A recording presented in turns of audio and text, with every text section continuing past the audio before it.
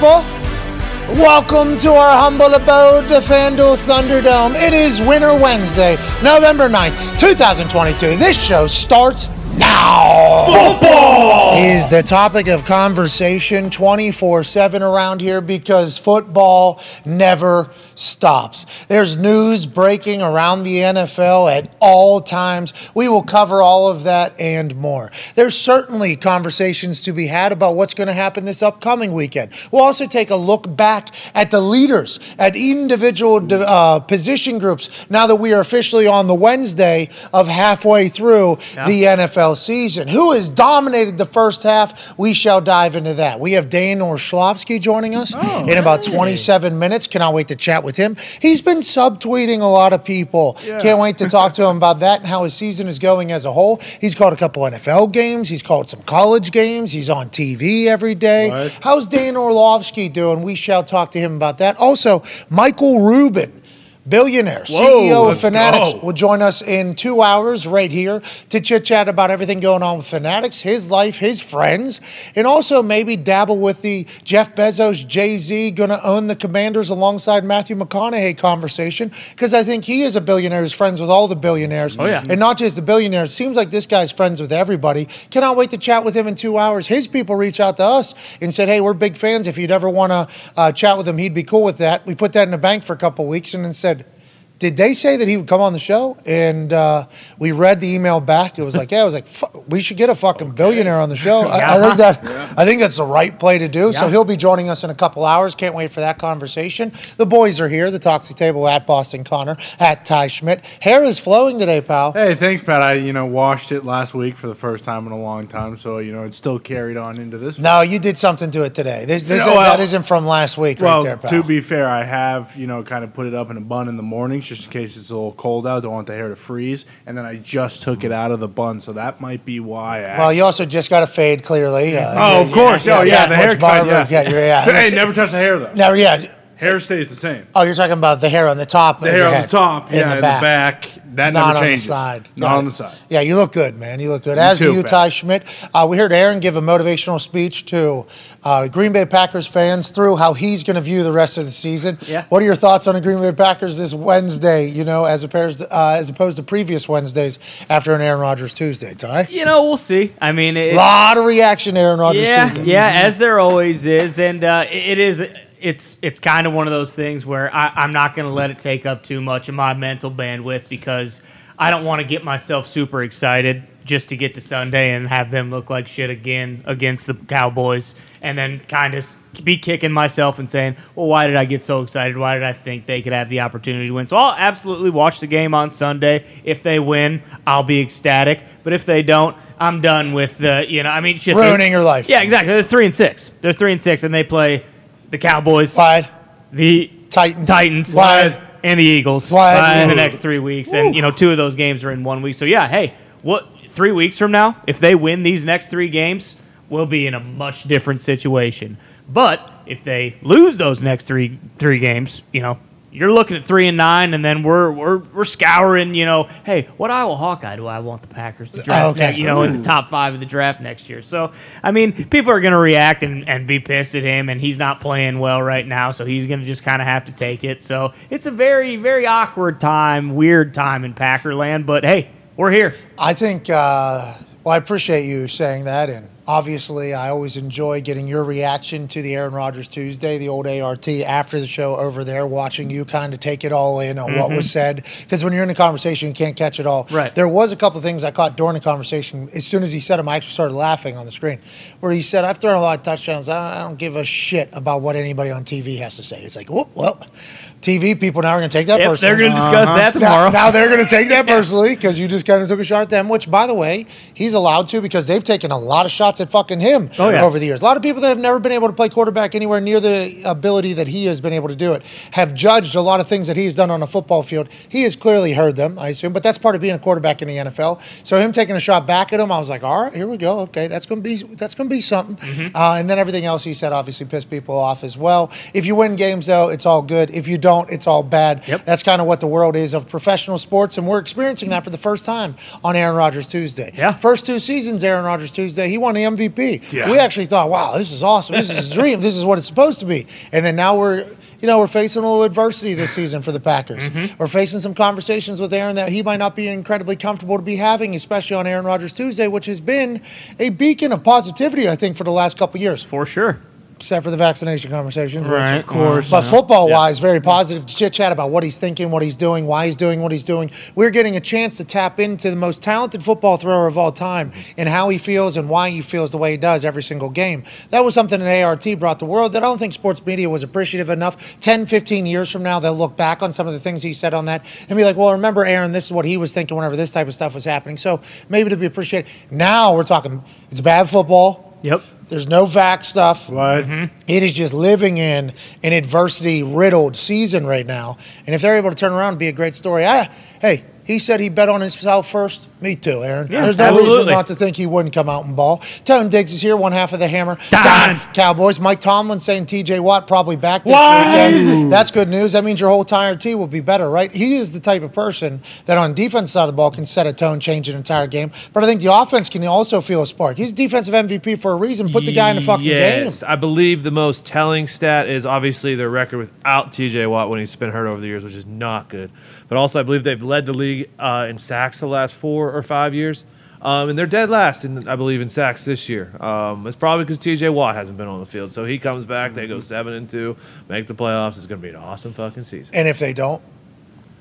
Fucking fuck me up, boys. What? Like beat the shit out of you? Yeah, like I'll go to the loony bin with you. Line starts behind me. I don't think I understand. Wait, hold on. I don't think fuck me up. Well, Ty said, like, fuck him. I don't the care crap? anymore. Like, I'm ready for all the pain. What the hell? Oh, you're ready for the shit talk, the bashing. I'm the ready for bury- the pain. Okay. Okay, so like crowbars and shit. I'll tell you what. I think it's maybe a state of the society that we're in. Whenever you're like, hey, fuck me up, I'm like, I think you have a mental issue. Like, whenever you said, like, I was worried about what was going on. I definitely have that. I didn't know what, well, Oh, slow down. we had that cream from Brett Favre there. Yeah, that's right. I drink the water. I've been on the water for years. Russell Wilson. Do you think he I did funded that order one of business those to get neck that things. concussion water Maybe. through a welfare fund in Washington? We that say had it a plug? allegedly that Russ and 3 and 4 are. In Team cahoots. 3 and In Team cahoots. 4? No, I'm just saying, we don't know how Don't the put water Team was 3 in funded. that bullshit. Yeah. Agreed. We don't need to do that. We don't know how the water is funded. We did find out how the cream was Yeah. funded. Yep, and Yeah. a nasal spray. And the side effects too. Tony said he did make him want to steal from every homeless person he saw. So you think maybe the cream led Caused to the doesn't help with concussions. No. But it does help with your urge Yeah. to rob the fucking poor people. That's What right. happened? Maybe. We don't know. I mean, I don't know. Somebody might be selling those on the street somewhere. If you want to get into being the opposite of Peter Pan, being one of the worst humans of all time, go ahead and do that. That story is continuing to unravel. Oh, yeah, and it's only going to get worse. Yeah, because there's going to be more. Oh, yeah. Because they had a plug. not They had a plug on how to get a government fund. Hey, whatever you can do to create that we can give money to, we can do. Oh, I want a new indoor facility. Deal. Got it. Fuck the poor people. Hey, I want to do this cream to save concussions, and we'll lie to people about how good they are. We'll lie to people about who's also promoting it, but that won't matter anyways because we're coming from one particular fund that's going to say, yeah, we're investing in this because we're trying to make more money for the fund. So we're investing in a business of the future. Here's millions of dollars here, right here. I assume there's going to be maybe a merch company, maybe. Oh, yeah. Let's hope no Copperfit got funded by any of this. no. I'm not saying that it would, but like the amount of things that people were probably being told, just think of ways for us to give you money from this welfare fund because we have control of it from this one person. Brett Favre was in the middle of that whole thing. We'll continue to chat about that just because of how absurd it is and how we need to. I think I've been bad with this my whole life, even when I was a kid. And speaking of me when I was a kid, we'll talk about something that my wife and I announced earlier, but even when I was a kid, the whole you need to respect the person because of the position they're in. I always struggled with it. Tim and Sally tried their fucking best to have me be respectful to people. But if they did something that even at my young age deemed to be dumb, I naturally judged them. And I wouldn't openly say anything because I thought that would be disrespectful to my parents or anything like that. But the way I went about acting around those people was certainly vast. And it's obviously carried into my adulthood. And I got a chance to join Ryan Hawk, AJ Hawk's brother, on his leadership podcast, which was recording its 500th episode. It's very good. I got a chance to chat with him. saying about the Steve Jobs quote about how the world that is around you that you see was built by people that are no smarter than you are. So I think we've always been told that we're supposed to respect these people that are in positions of power. And I think we should. But I think it's also very okay not to just blindly be like, this person's probably a good person because they're in a position of power. If you think about that person in 2020, the director of the welfare fund who pled guilty in 2020 alongside the director of nonprofit, which was a lady in 2000 for like 70-some million or 38 million. I forget, 38 people, 70 million, $20 million, whatever it was. It's a massive amount of money. The way they acted around people as if they were somebody, the way people talked to them and allowed them access to anything, and probably everything they said was good. That motherfucker was robbing people blind behind the scenes. I think we should always have our antennas up for bullshit no matter what the position is. And I think that'll make the world a much better place going forward. And if you're in one of those positions of power, I think you should hold it in high regard, obviously, but you're also setting an example for future generations for their trust in people in positions of power. Like this story right here is going to amplify people saying that they don't trust people or making decisions for other things. Like it's just going to get louder and louder as more of these happen. So let's all assume that in a world not too long from now, nobody will fuck anything up whenever they're in a position of power, and we're excited. Hell yeah. Can't wait. That's what we're going to do. It's going to be great whenever that time comes. That's just happening in Mississippi. There's 50 other states, numerous other funds that are being everywhere. Yeah, there's a lot of people in charge of a lot of things that are probably doing shady shit. I hope we find out about it all. I hope it never happens again. Nonetheless, Brett Favre, bad guy. Terrible. Yeah. Bad guy. Jersey. Joining us, good guy on the stage, host of Everything DB, the Man to Man podcast, a man who played in the NFL for a long time. At corner, nickel, and safety. Has some great plays to break down today and make us smarter. Will be joining us, ladies and gentlemen, Darius Butler. Big 10 already, man. That's crazy. Good, right, for you? Crazy. Yeah.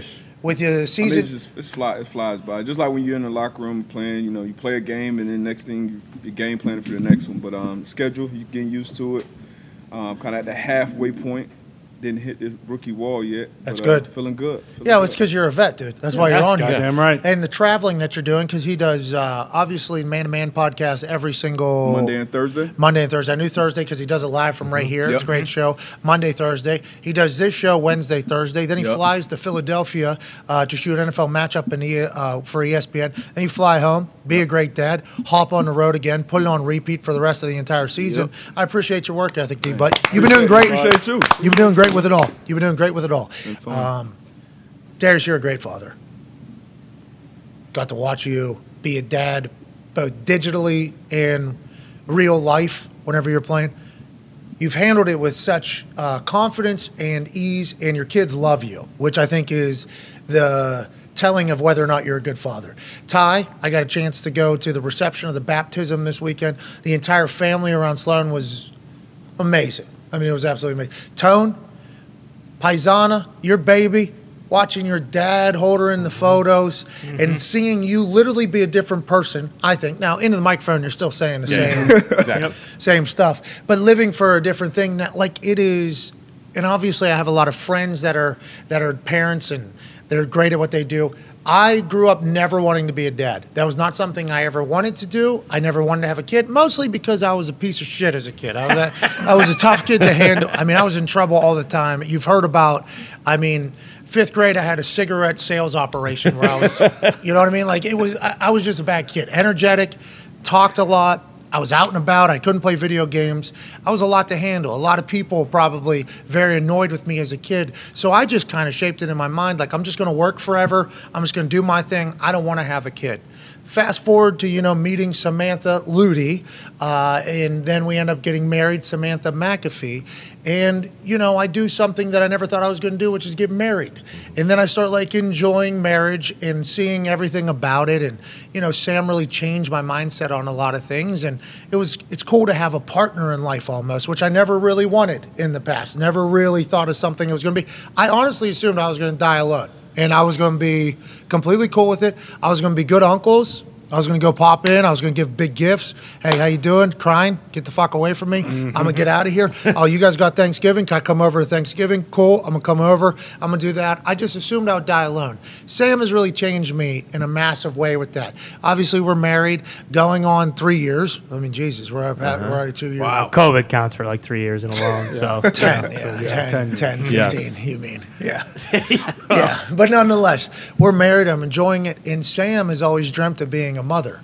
So whenever, Sam and I start talking about our future, just listening to her passion and listening to the way she goes about doing everything, whether it's holidays around the house, the way she treats her animals and her pets, and the way she treats people and like her friends' kids, it's like, oh, this woman would be an incredible mother. Like this woman is going to be a great mom. Like she cares, she's invested, she loves doing all the like corny stuff that parents do. She tries to do it for our animals now. It's like this lady wants to be a mom, was potentially her greatest gift is going to be a mom. So after I started realizing that and talking to her, I was like, all right, let's have a kid. So Sam and I, we attempt to have a kid. We get pregnant. First, like literally within the first like couple weeks of trying, and she goes through an ectopic pregnancy, which I did not know what it was. I looked into it. It caused an emergency surgery in which she had internal bleeding. Doctor told me she might die from the bleed. So we go from her being pregnant, having a positive on a pregnancy test, like first time doing it. Okay, my life has changed. I'm going to be a dad. Never expected to be a dad. I'm going to be a dad. And then all of a sudden, we're in the hospital the night the Browns take on the Browns take on the Ravens, and Lamar Jackson has the poop game. Yep. So I'm in the hospital while Sam's going through like a 45-minute surgery. While she goes in for that surgery, I'm told like internal bleeding. We don't know how bad it's going to be, but we should be good. But there is obviously a chance or whatever. I'm like, my wife's going to fucking die. Like, that's insane. So she obviously survives through that surgery, devastated that she's not going to be a mom now, right? Starts blaming herself. So then we have to go through an entire recovery period, not only for her body from the surgery, but also from her being so incredibly upset and let down by herself that she wasn't able to just do what everybody else seemingly is able to do. So that led to me and Sam looking into like stats and how normal it is for people to have miscarriages and ectopic pregnancies. And it's not really talked about much, but it is a alarmingly high percent of pregnancies end up not being successful. And I think that is something that women are embarrassed to share that they go through it, so don't really hear as much about it or whatever. And a lot of people in high school are like, oh, it's easy to get somebody pregnant, so you're like scared in doing it. But I don't think anybody realizes the alarmingly high amount of times that it does not work out, and it is devastating. I mean, absolutely devastating to my wife, Samantha, and to a lot of moms out there that are dreaming of it. So it took us a little bit to get past that, I think both physically, mentally, emotionally, and everything. So we try to get pregnant again. We get pregnant again immediately. It happens. Here we go. We're happy. We have the entire like, hey, you're going to be a dad video Sam made. Like it was really cool. Like we were doing the whole thing.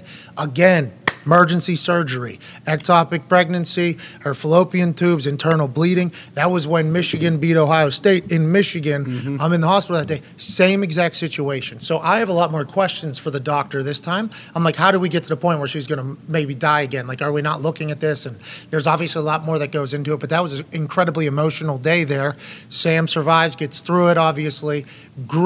Bad surgery's tough. I mean, they're cutting in. It is a full thing, very intrusive.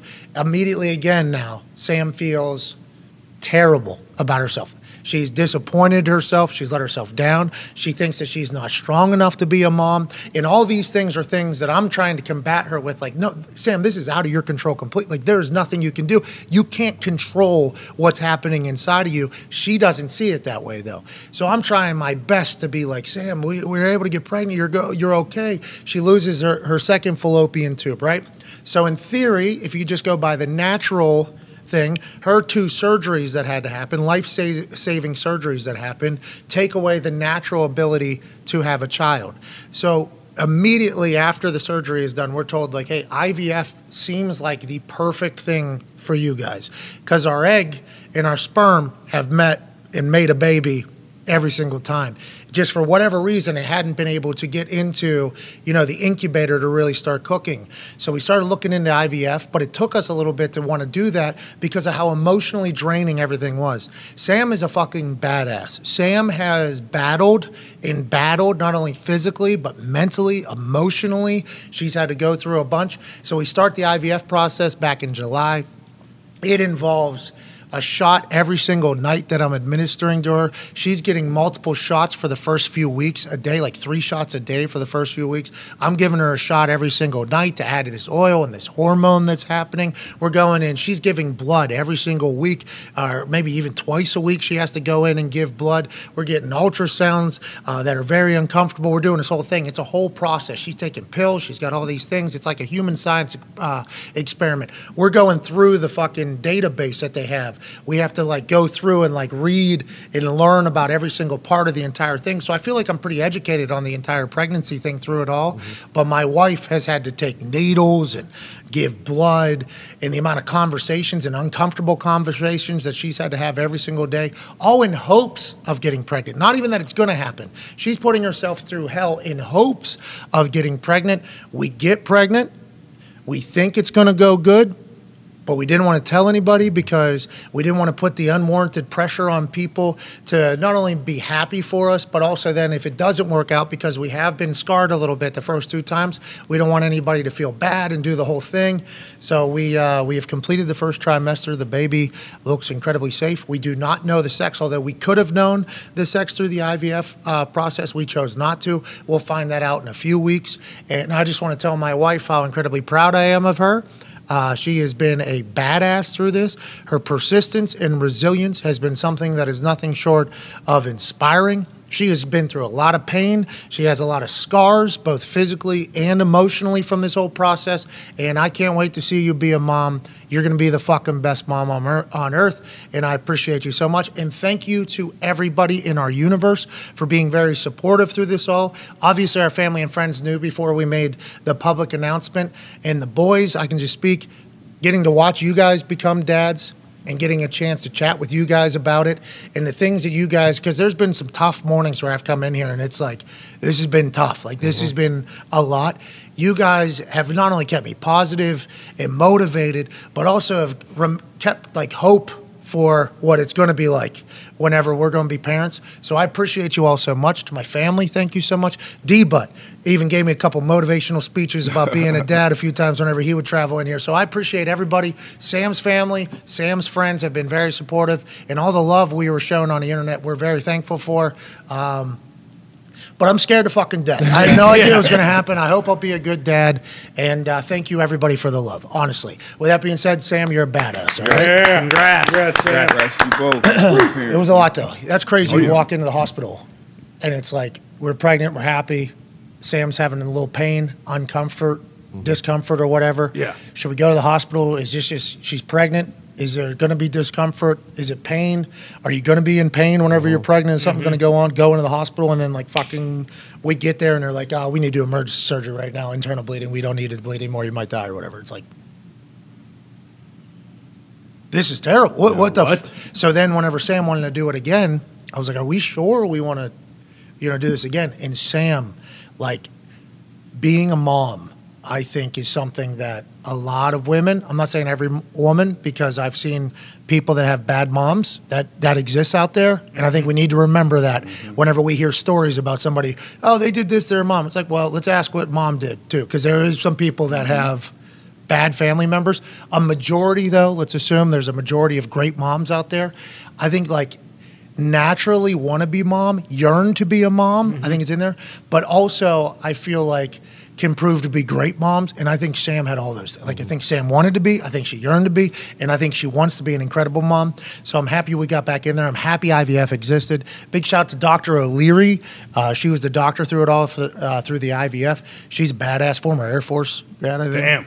Yeah, I think she's bad. She's been really cool. She's been a support system for Sam, who sends a text, because every once in a while we'll just wake up and I can't feel, so I have no.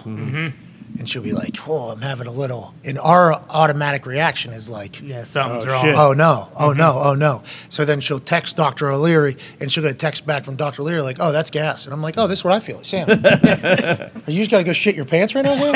Is that what you got to do? She goes, stop. I don't do that. I'm like, that sounds like you just. It sounds like you just. And it becomes, obviously, I'm not supposed to be the guy that is in those situations. But it's been a fun process. It's been a grueling, I think, for Sam. She's been 150 shots. She's damn 150. That's a lot. I've become pretty good though. I will say. Syringe. At the drawing, switching the needle, putting the other needle in, antibacterial wipe, putting it in there like you're throwing a dart. Yeah, right. It's like it's supposed to go in there like it's a dart, and then and then also the conversation with the wife as she's crying because I'm stabbing her every single night. That is a tough thing for a relationship to go through, because she would be like nauseous and sick because she's pregnant. So I'd come home, I make a sound, it's making her feel even worse. It's like, my presence is not good here. So then I know an hour from now I'm gonna have to give her a shot too. I'm like, so I'm just gonna stand here and I'm just gonna try not to fuck anything up right now. I'm just gonna be quiet. So then I gotta give her a shot, and she's sleeping because she's tired or whatever. So I have to wake her up. I'm like, hey, I gotta give you a shot. That's not the best news, right? That's not the best news to wake up to. So like then I wake her up, get her ice bag. She puts it on there, and she hates needles, obviously. So like she has had to face her fear here, like dive into a pit of needles basically, and then every single time it's painful.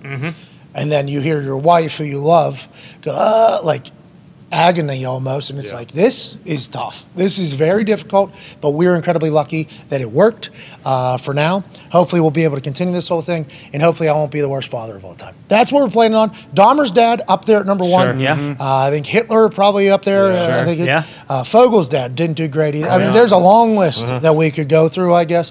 I'm just hoping not to be that. And hopefully little... whatever the name is. Here we go. A lot of conversations on this particular program about what I'm going to name the kid. A lot of possibilities. Turns out I don't have a lot of decision making. Yeah, I've learned that over the last couple of weeks. 49%. Yeah. 2 people have votes. I have 49% of the vote. That's a huge percentage. Massive. But when the other person, you do the math here, has 51%, it's like, oh, that's a little bit more. That's the majority. That seems like that's going to be the winning vote. But I think we'll come do it together, and I'm incredibly proud of Sam. I can't wait to be a dad. But I am scared to death. But anyways, let's move on. Let's talk about some other stuff going on in the world. D-Butt.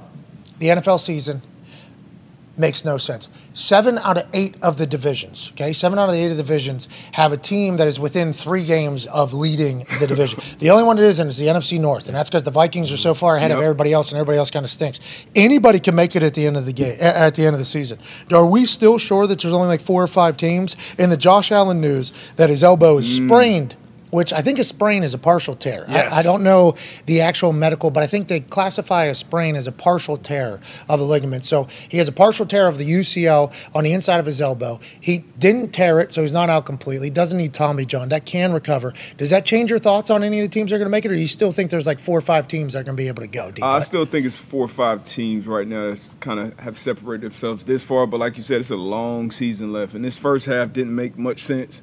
We can assume that the second half will have just as much drama. But obviously this injury to Josh Allen is huge. Obviously, it's his throwing arm. He's throwing, but he runs a lot. He's pretty much their run game for a large majority of it, at least. So that's big for the Bills, especially in that division when everybody's over 500. The Patriots at the bottom at 5-4. So, good defenses. They're 0-2 right now in the division. So that's a huge question mark. I think so too, and I think And is it his throwing arm? Yeah. Okay. Yeah, it's not good. Now he is a guy, and we talked about this yesterday, who just do what Malik Willis is doing in Tennessee. Now, I don't think they'll do that to Josh Allen because they're paying him a couple $100 million, and he's got an absolute rocket. But the sprain, maybe they rest him the next few. They got Vikings coming up, which is a big game, and then they got, I think, the Lions and the Bears. And the Bears after that. No offense to either of those teams, but I think that Buffalo Bills team is good. You could technically get him like a 3-week rehab rest before divisional games end up towards the end of it. I'll be excited to see what the Buffalo Bills do. Joining us now is a man who I don't know if he's ever had any UCL issues, but I do know he's on ESPN all day, every day. That's right. It's called NFL Games this year. It's called College Games this year. Has been on Get Up, First Take, Keyshawn, J. Will. Max. Max. Formerly Zubin. He's been on everything because this is football season. Former teammate of Darius Butler at UConn, who might be back. UConn might be back. Well, might be back. And maybe offense coordinator for Colts. That's what the internet told me. Go. Yes. Ladies and gentlemen, Darius Orlovsky. Yeah, Dano! What's up, dude? What's up, boys? How we doing? Hey, life is good. How are you, man? I can't believe we got a chance to get you on the show and that you're not already on TV right now. You're on TV all day, every day during the football season. How are you doing? You good? I'm great, man. A couple more weeks of pandemonium, but all is good, dude. All is good. you've been sending some subtweets at a lot of people, hasn't he? Yeah, what's going on, Dan, man? you've been doing a lot of sub. Did you just learn of subtweeting, or what is going on? You just want to let people know that you know, or how's this all happening? You know what I mean? I get really frustrated by that, and it's a little childish by me to send a subtweet, no doubt about it. But I'm just going to give you an honest answer here. It takes a lot of hard work to figure that stuff out and find it. And then when you do it on TV and or the internet, and then someone basically takes it and kind of redistributes it as their own thing, it candidly pisses me off. So Yeah, Dan, it happens to us, I think, every day. But I do understand why you could get mad about it. I appreciate that you got mad about it. But you have become a subtweeter. Remember, people thinking that we're friends or something like that. Yeah, we ain't like that. After that. Yeah, what's that? I had to shoot him a text. Me too. Hey, We good? Is everything okay? Dan, I just want to let you know, Dan, we all love you, bub. And all these people that are stealing you, everybody knows. Yeah. And all these people that are talking bad about you, fucking everybody knows who you are. You're fucking Dane Orlovsky, dude. Yeah. Hey, keep it going, Dane. Slow down, Dane.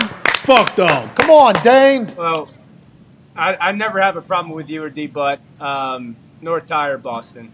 Oh, nice. North Zito. Damn, Tone. Boys are all good. Tone, yeah. Nice. But before all that, congratulations, Bud. I know we talked this morning, but congratulations publicly. Phenomenal news for you. Thank you, man. I've seen you be a great dad. You know, I'm scared to death. Hopefully I'll be able to figure it out. My wife's a badass.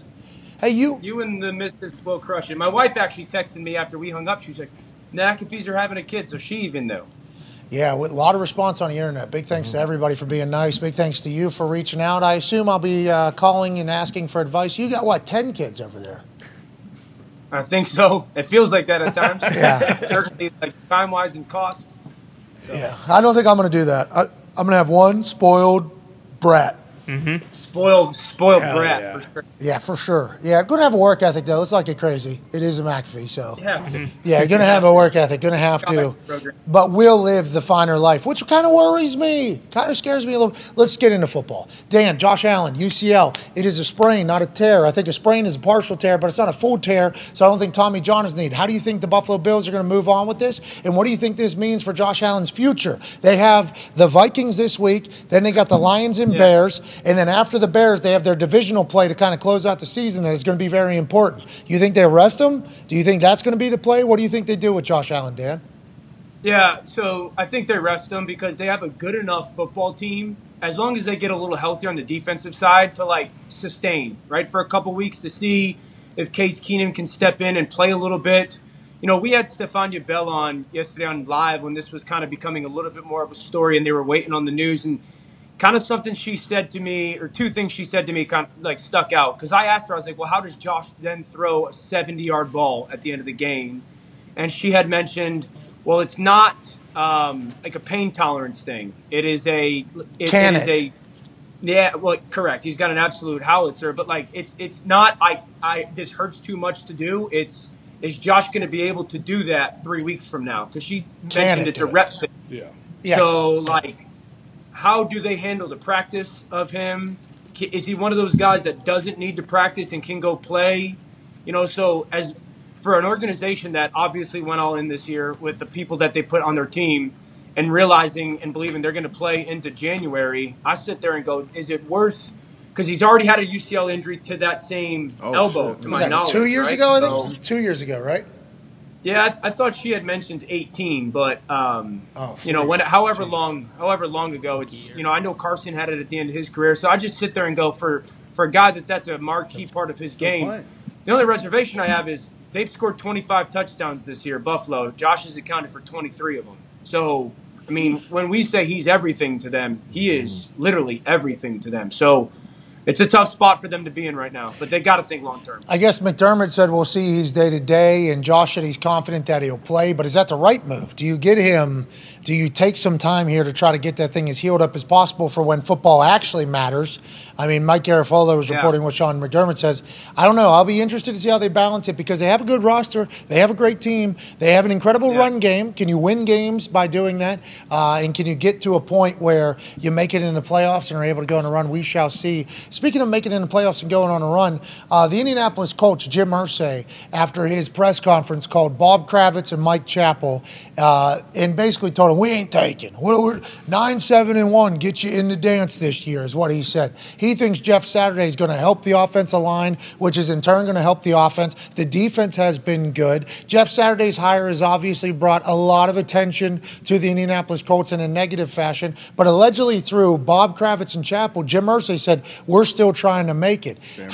Are you going to be the offensive coordinator? Because I saw they hired a guy who's 30 years old, who seems to be, a stud. I mean, Jeff Saturday wouldn't pick some bum to call plays. This guy's probably going to be a stud. But I've seen a lot of articles saying Dan Orlovsky was going to join the crew. And do you think Jeff Saturday can make that team a playoff team? And if he does, he gets a job forever, right? Or at least a job forever, I assume. Yeah, so I know, one, I'm not going to be the offensive coordinator for the Colts this year, no. What? Come on. I read on the internet. Come on. Dono. Oh, not this year. Not this year, Bob. ESPN's a breeding ground for that coaching staff. No, that's him using leverage right there, saying not this year. So in the offseason, he can just tell you. Oh, look at that. Best friend. God. Dang, you've had like a Tom Brady style glow up. And what do you have a stomach protector on? Do you have a stomach protector on right here? Or? No, that was the that's the infamous game winner, dude. That's the ball. That's the ball. Oh, okay. Respect. Okay, hell of a win. And you do look much better now than you did then, but he had to be built for, battle. Then he was getting hit a lot with us. I don't know about everywhere else. He was getting hit a lot with us, though. I don't know. Doesn't love Saturday then. Anyway, so you're going to... My wife was pregnant. Yeah. That was a tough look right there. Oof. Yeah, you won us games, though. You almost lost us luck. You won us games. Yo, honestly, when I see pictures of myself, I go to my wife and I go, what? Like, why did you ever choose to sleep with me willingly? Dan, don't be that harsh. Come on, dude. Cannon, that's why. Dan. Kidding me? That's a tough presentation. Throw a 7-yard slant better than anybody in the New England region. What are you talking about, Dan? What is your problem, Connor? It's true. What's your problem? King of Yukon, D-Bud has told me about when he got on campus. I don't go to Yukon UConn if there's no Dan Orlovsky. Boom. Yeah. And that's the truth, damn it. Boom. It's not because of how you looked, but you didn't look terrible. Yeah. But nonetheless, you're going to be offense coordinator next year for the Colts if Jeff Saturday's the guy, or what? I have no idea, dude. I have no idea. Dan, they wrote 15 articles. You had to have said something. They want you. Oh, now you're all shy? What are we talking? You didn't say that you were? No, dude. I said this yesterday, Pat. Like, Jeff and I have had so many I've never had conversations with this with people. At least as I've been in this profession over the last 4 or 5 years, and every week I would see Jeff on Monday afternoons in the green room, and I'd walk in and immediately we'd have these conversations of what was going on in the NFL. Like, dude, did you see this team? And my goodness, how bad was this stuff that they did? Or why the heck did they do this? Or what do you think's the problem of this team and all that stuff? So we had all these conversations, and we would talk about the philosophy of how teams were doing stuff and what they were doing well and what they weren't doing well. And we've always talked, Jeff and I would have these conversations of, where are you on coaching? Would you ever get into coaching? Do you want to coach now? Do you want to coach in the future? And I'm just assuming that these are just conversations we're having. And then the news breaks and, I put 2 and 2 together and I'm like, oh, that's kind of partly what Jeff was experiencing, maybe not, because I know he's just said Irsay just called him this past weekend, but preparing for. What's that? Maybe he was preparing for. You're saying? Yeah. So I don't know. I the more I get away from football as a player, the closer I want to get back into coaching, so to speak. The more I miss that. But like I said, I like what I'm doing right now, but I have no clue what the future holds. It has to be a good situation. Good leverage. Remember the guy that sent a bunch of emails to somebody? He used to do this every single offseason to ESPN. He was going to be the next head coach at this place, and then boom, signs an extension worth $100 million with ESPN. And then the next offseason, I'm going to be the head coach of this. Boom, another extension with another signing bonus. This is a good play out of you, Dan. Hey, can't wait to see what coaching role you take in the offseason. Hell yeah. Here you go, Dan. Or on ESPN, or on ESPN. Do you think Jeff Saturday has any chance to turn that thing around? He does not know the offense. I don't think he knows a lot of the people there. He said, I'm drinking from my fire hydrant. And he also said, I asked Jim, why am I a candidate for this job? Do you think he has any chance of success or set up for success at all? And what do you expect from him this year? I think the only chance that he has is that they fully embrace going the Baltimore Ravens style of offense, where they use Ellinger the same way that Baltimore uses Lamar. Like, hey, we're going to go 80% running the football, and we're playing 11 on 11. If they were going to continue to play the style of offense that they have, then Matt Ryan should be the starting quarterback. And their offensive line has been so poor, and Jonathan hasn't been healthy. It's unless they go into that style and try to play 11 on 11 as much as possible, I don't see it this year. I also think that Mr. Irsay's got to be sitting back going, dude, I need my quarterback. I have no shot in this conference. He's done the plug and play, good roster plug and play, and hasn't worked for 3 years. So I'm not sitting here saying like they're not going to try to win. No. Last year it didn't. That's crazy. Whoa. It didn't with Phillip. No, yeah. Phillip won a got to playoff. the Got to a playoffs. playoff game. Yeah, Well, last year it didn't work though. Yeah, the right? bandwagon. You think so? Well, I mean, I don't think Irsay's just trying to get to the playoffs, right? Don't you believe that he wants to change? No. I agree. Yeah, Phil Rivers. Let's count it as a fail. He got to the playoffs, but let's count it as a fail. He retired. Couldn't Didn't talk to win. him on a mega cast because of the Yeah. But I love Phil Rivers. Love Miss you, Phil. You're saying last year it didn't work? Stud. Why it didn't work last year? Why didn't the plug and play with the quarterback position didn't work last year? Because they got whooped at the line of scrimmage week 17, week 18, and the quarterback didn't play well.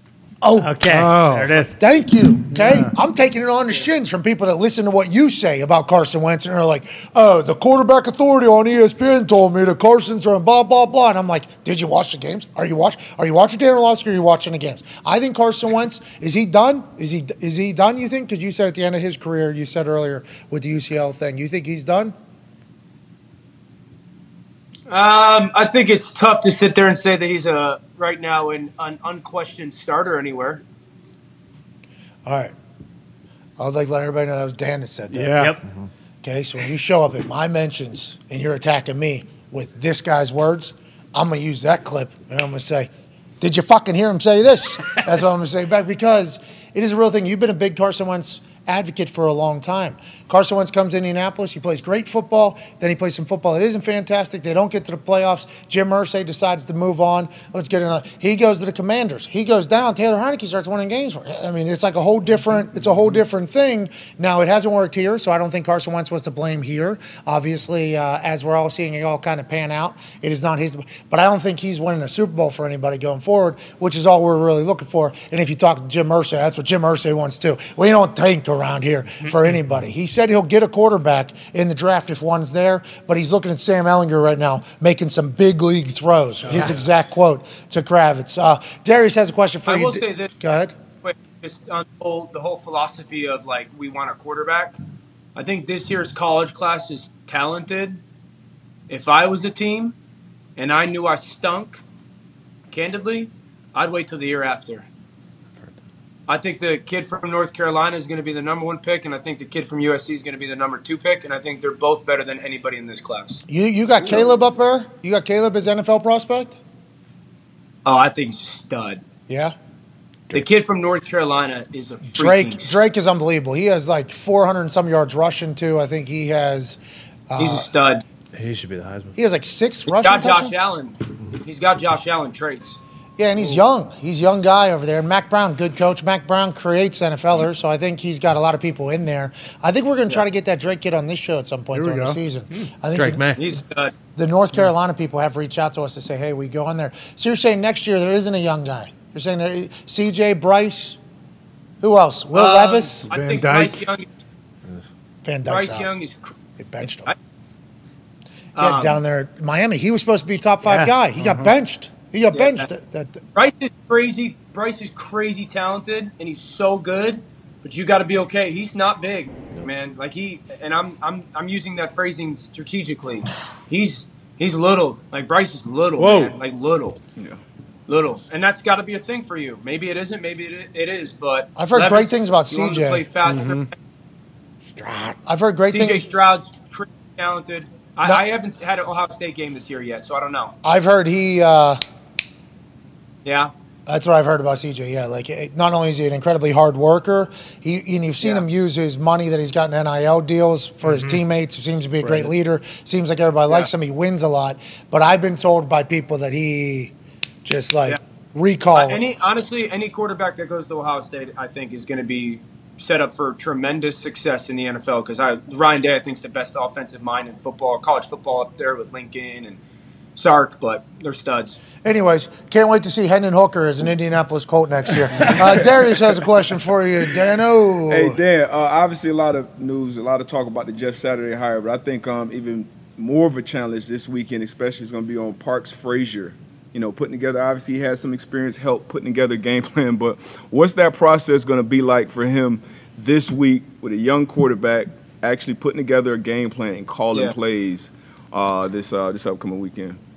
Yeah, so I think you guys have heard me say there's a massive difference between game planning and calling plays. Game planning is scientific in many ways. Like you study the tape, this is what they run, these plays should work against that, and it's repeatable, like it's observable. So that's really, I think game planning is easy. Calling plays is like it's a storytelling, it's an art, it is a feel, and it's you have to see things before they happen, so to speak. So I think that's like the biggest challenge for him. I don't know how many guys were options in Indy, like how many guys know the lingo. Facts, yeah. And I thought maybe Matt Ryan would be a guy calling. Oh yeah, hey, that's literally our first thoughts, and then we got laughed out of a combo. I've actually been in this situation before. I think in like 2014, we were going 14 or 15. I was in Detroit.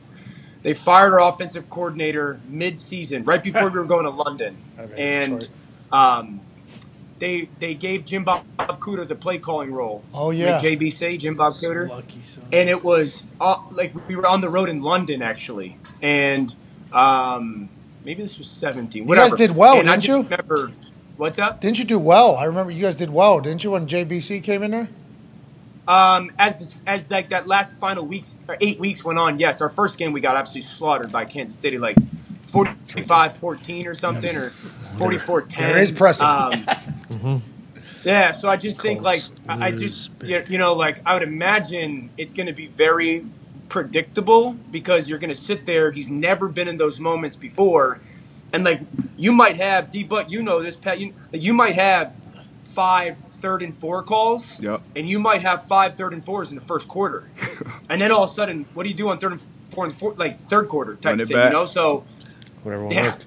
But then that's predictable. So but then there's Darius sitting on the other side. And I was like, they did this in the first fucking quarter. Yeah. Not even like 2 weeks ago. This was in the first quarter. I just think that's it'll be. But again, they might have packages. What's that? For Sam that they implement that becomes that 11-on-11 zone read RPO based offense. Defense has not been terrible.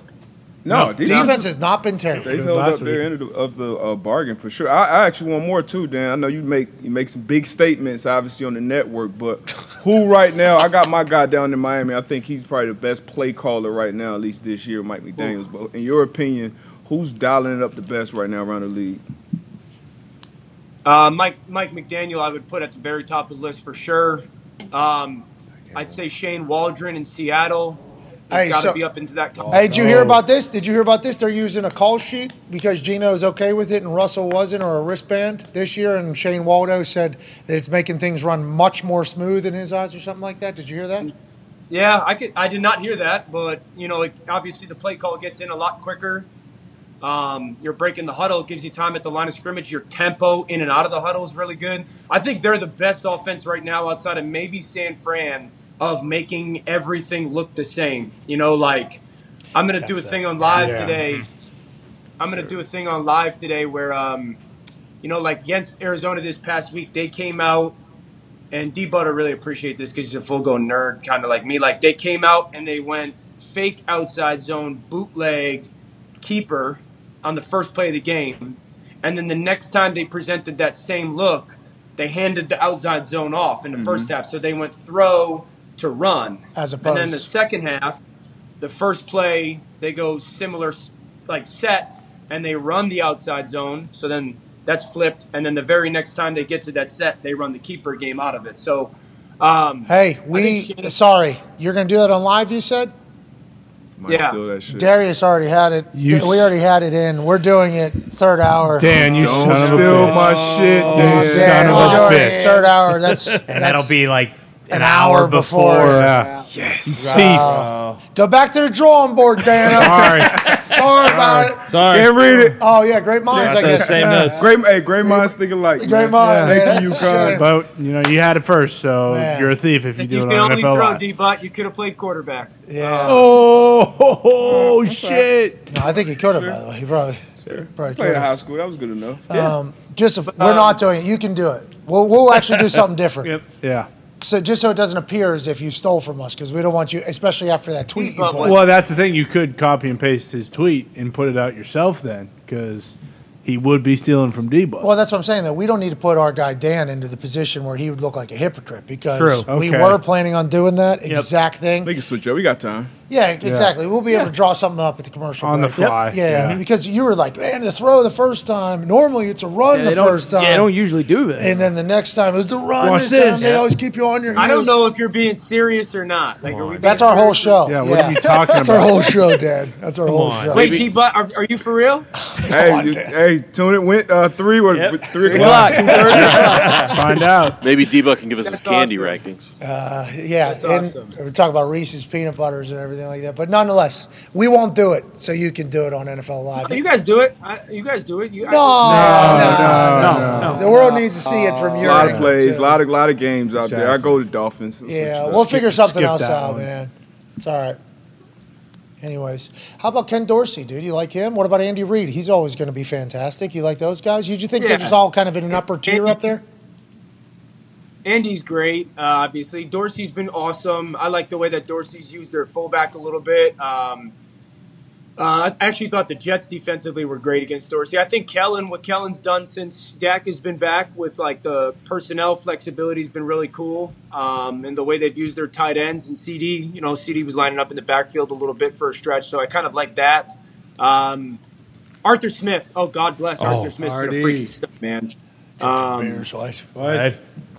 All right. Well, So maybe, there's a group that's still really good. but we've been told you will not join that group this year, though. Maybe next if Here Jeff's we able to go. figure it out. A couple of the boys have some questions for you. Is that all right, Dan?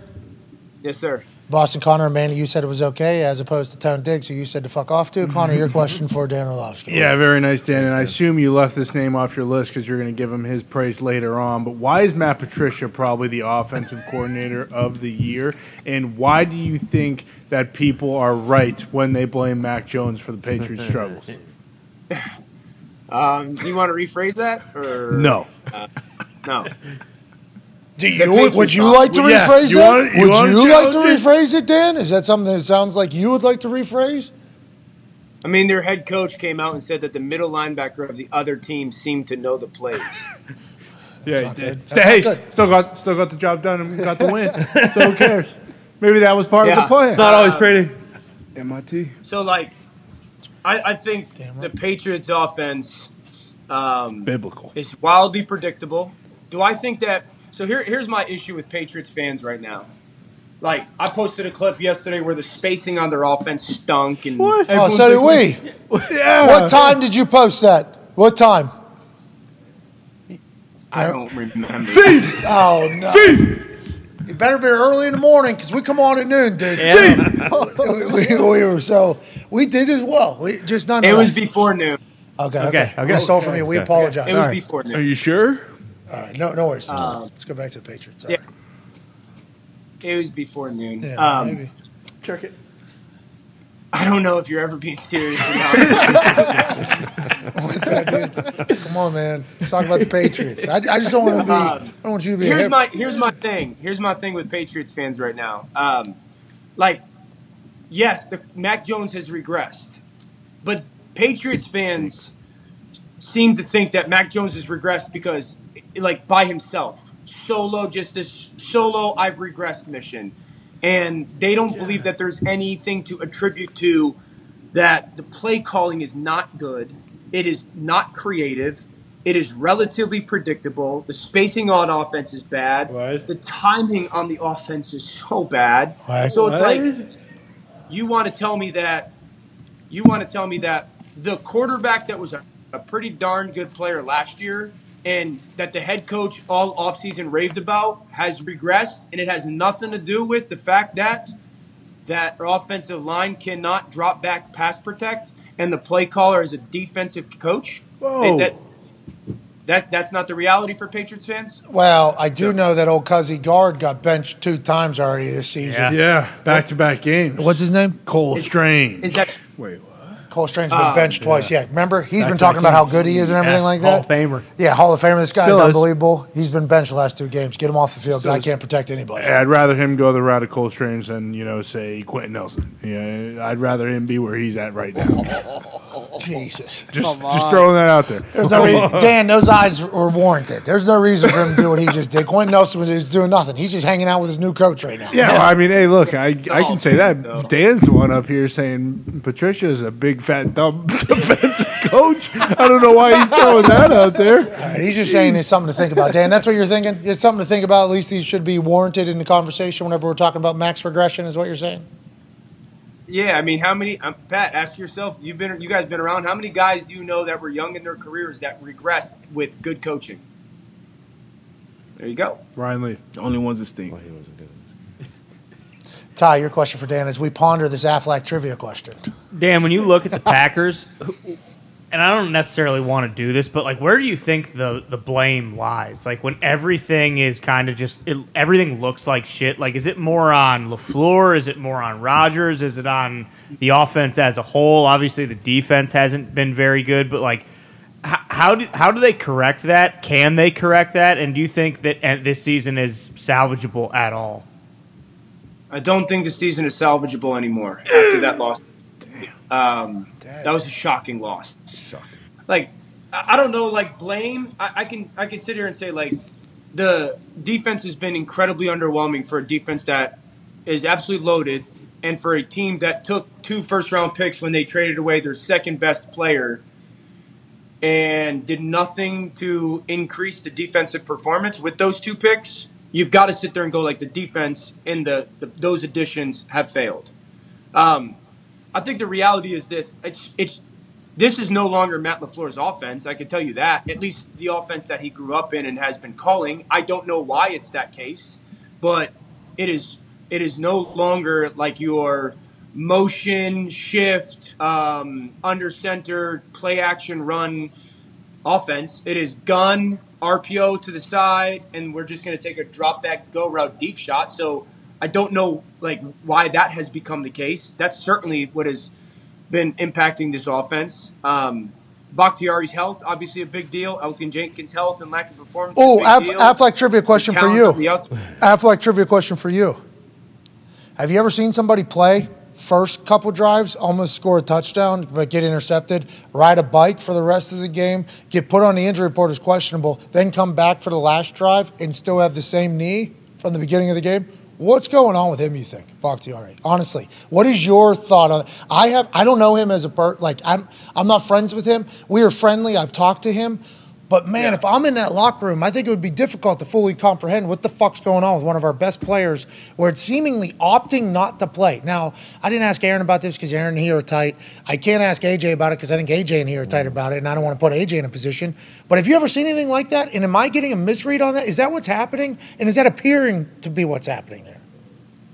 It certainly appears that way. I have no idea. Me neither. I've never seen anything before because why can you play on the last drive, but you can't play on the second to last drive, third last drive, continue to play throughout the game?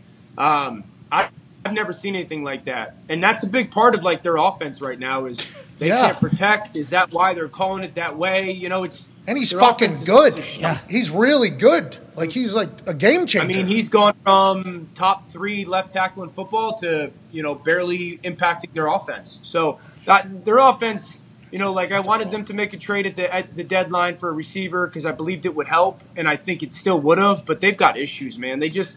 And my biggest issue is this, Ty. Like for a team that has a relatively decent run game, they do nothing off that run game. So there ain't no point in having a good run game. Like there's no point in having a good run game if you don't use it to help other parts of the offense.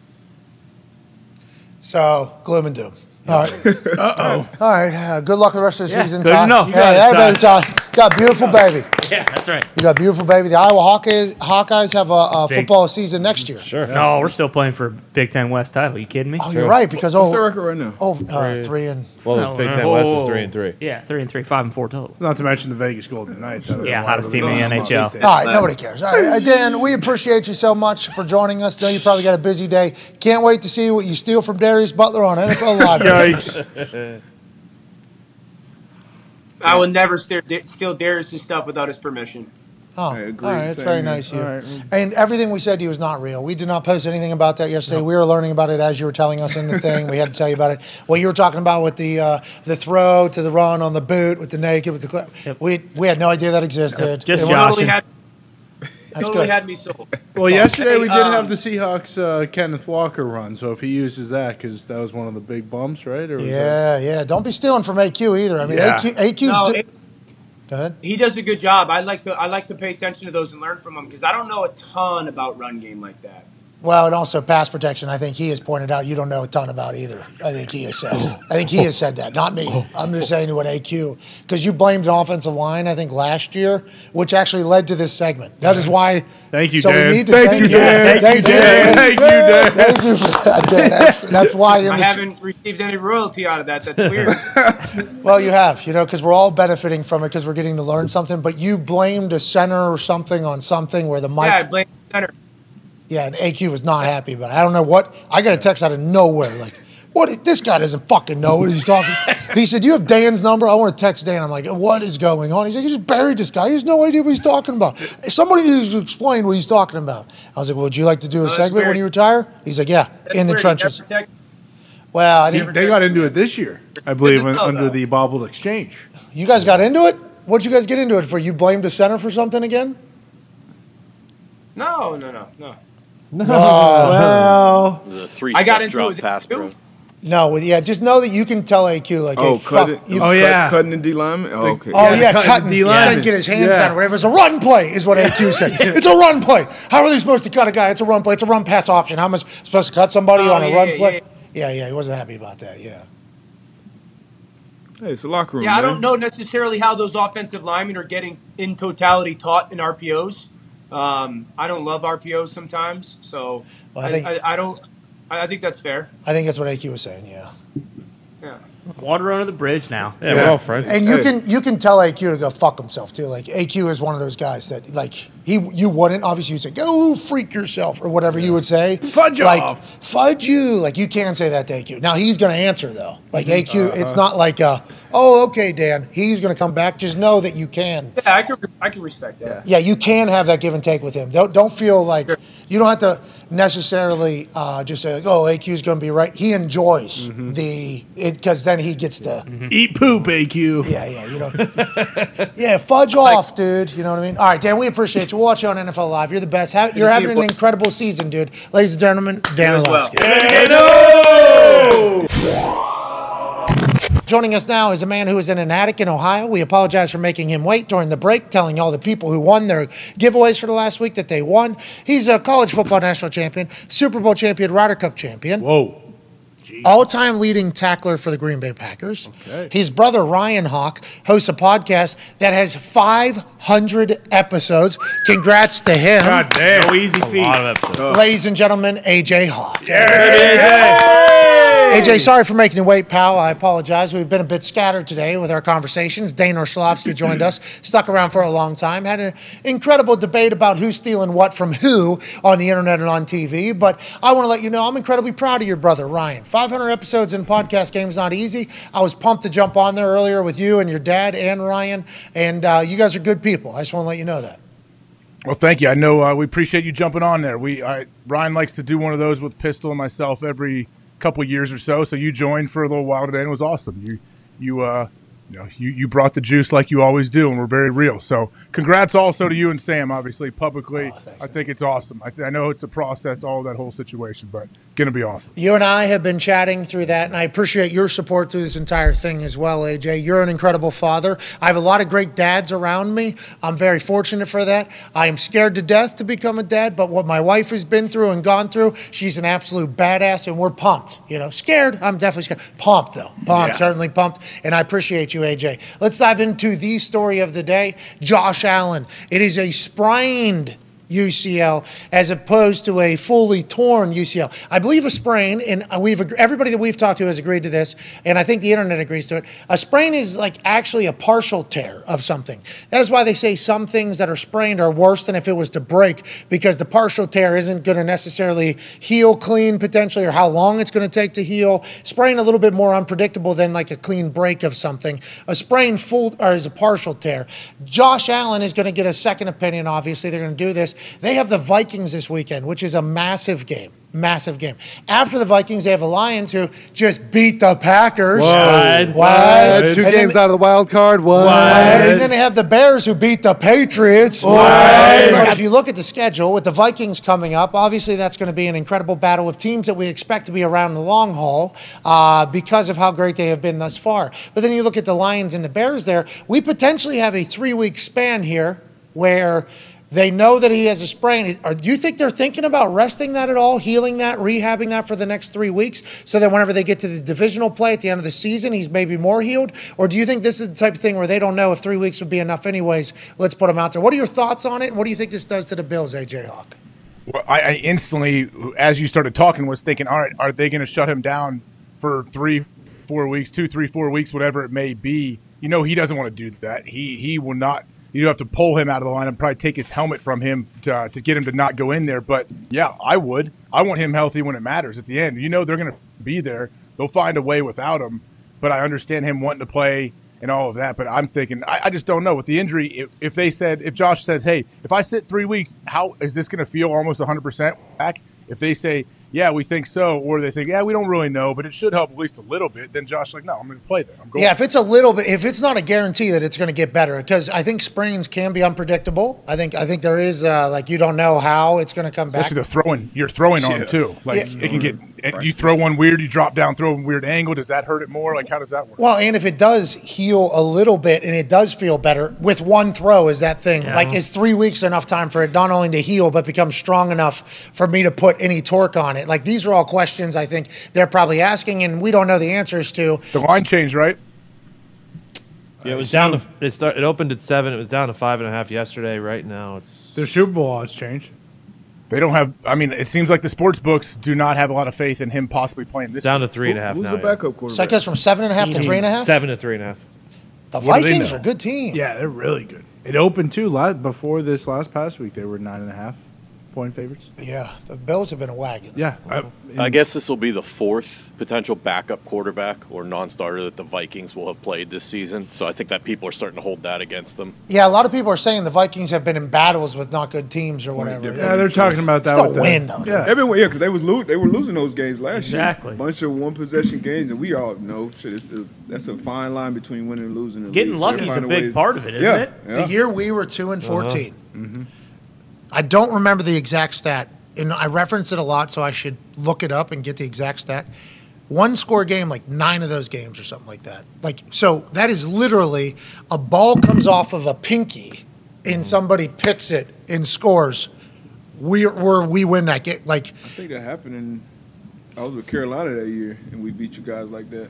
Caught like a tip ball interception. You did? Crucial no call or something by a ref. Yeah. Anything, and that was 9. We were a bad football team. That's a bad football team. Good teams create their own luck, though. Good teams tend to get lucky because they create their own luck by having 11 dudes run to the ball and you get tipped interceptions, things like that. Oh, all of a sudden our linemen are running downfield, chasing our ball carrier, the guy running the ball, he fumbles. Oh, our lineman's there to jump on it. Things like that. That's like where you create.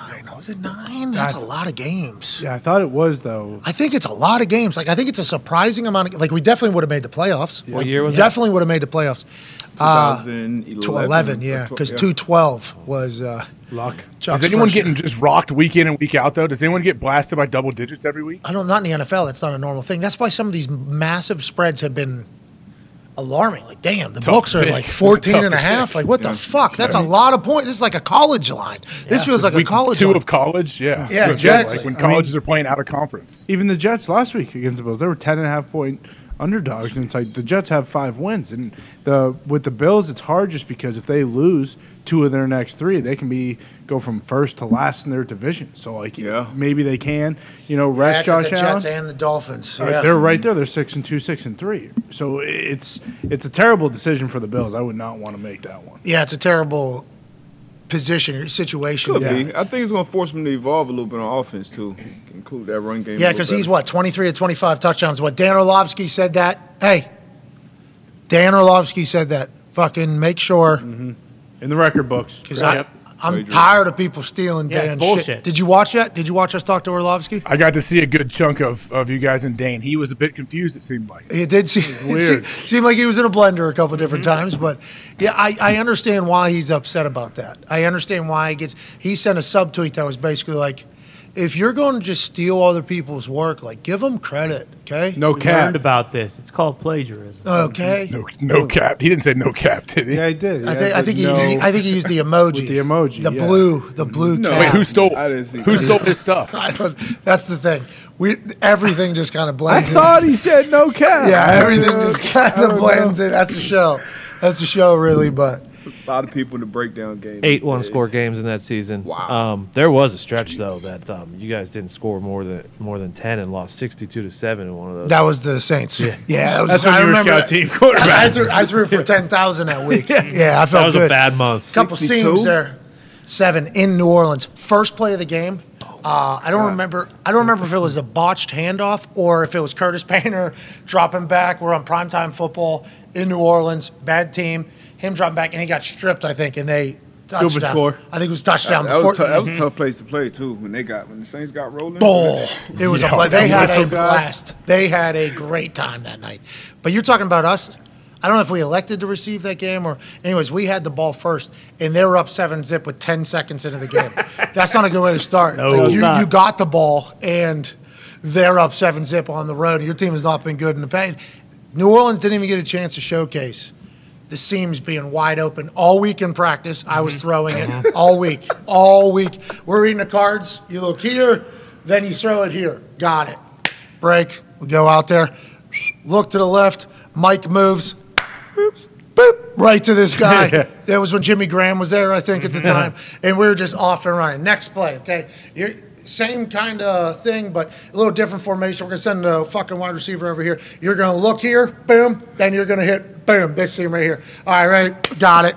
Scout team DB running one tight end. You got maybe a backup wide receiver who plays special teams playing this tight end, playing against like the skeleton there of the defense. It's the linebackers in the secondary. And just kind of, it's not full go, but it's pretty, 3/4, we're going here. And it's look, boom, bang, boop. Fucking another one. Carving them. Next day of practice, same exact thing. Next day. If you're looking people off in practice. You're playing scout team quarterback, looking dudes off in practice. We might know on Wednesday that we have an issue that week. Yeah, well, it was literally what Drew did. I guess that's what Drew Brees did. Like Drew Brees. That was his. I guess that was his big thing. Like, hey, you look this way, and then you literally. Like, I even got shown film. Bottom of his face. I got shown film. Like, hey, this is what you're going to do. You're going to look this way, and then you're going to throw that way. That's not the play, but that is certainly the evening that Jimmy Graham scored one of maybe 10 touchdowns. But yeah, it was. I threw for.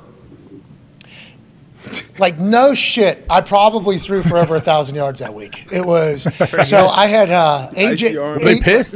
I was like, damn, I'm going. Were they pissed? Yeah, like the defense. Were they pissed at you and just like? We were terrible that year. Imagine. We were terrible that year, and I got along with. I did pre-work, like pre-practice warm-ups with the linebackers, right?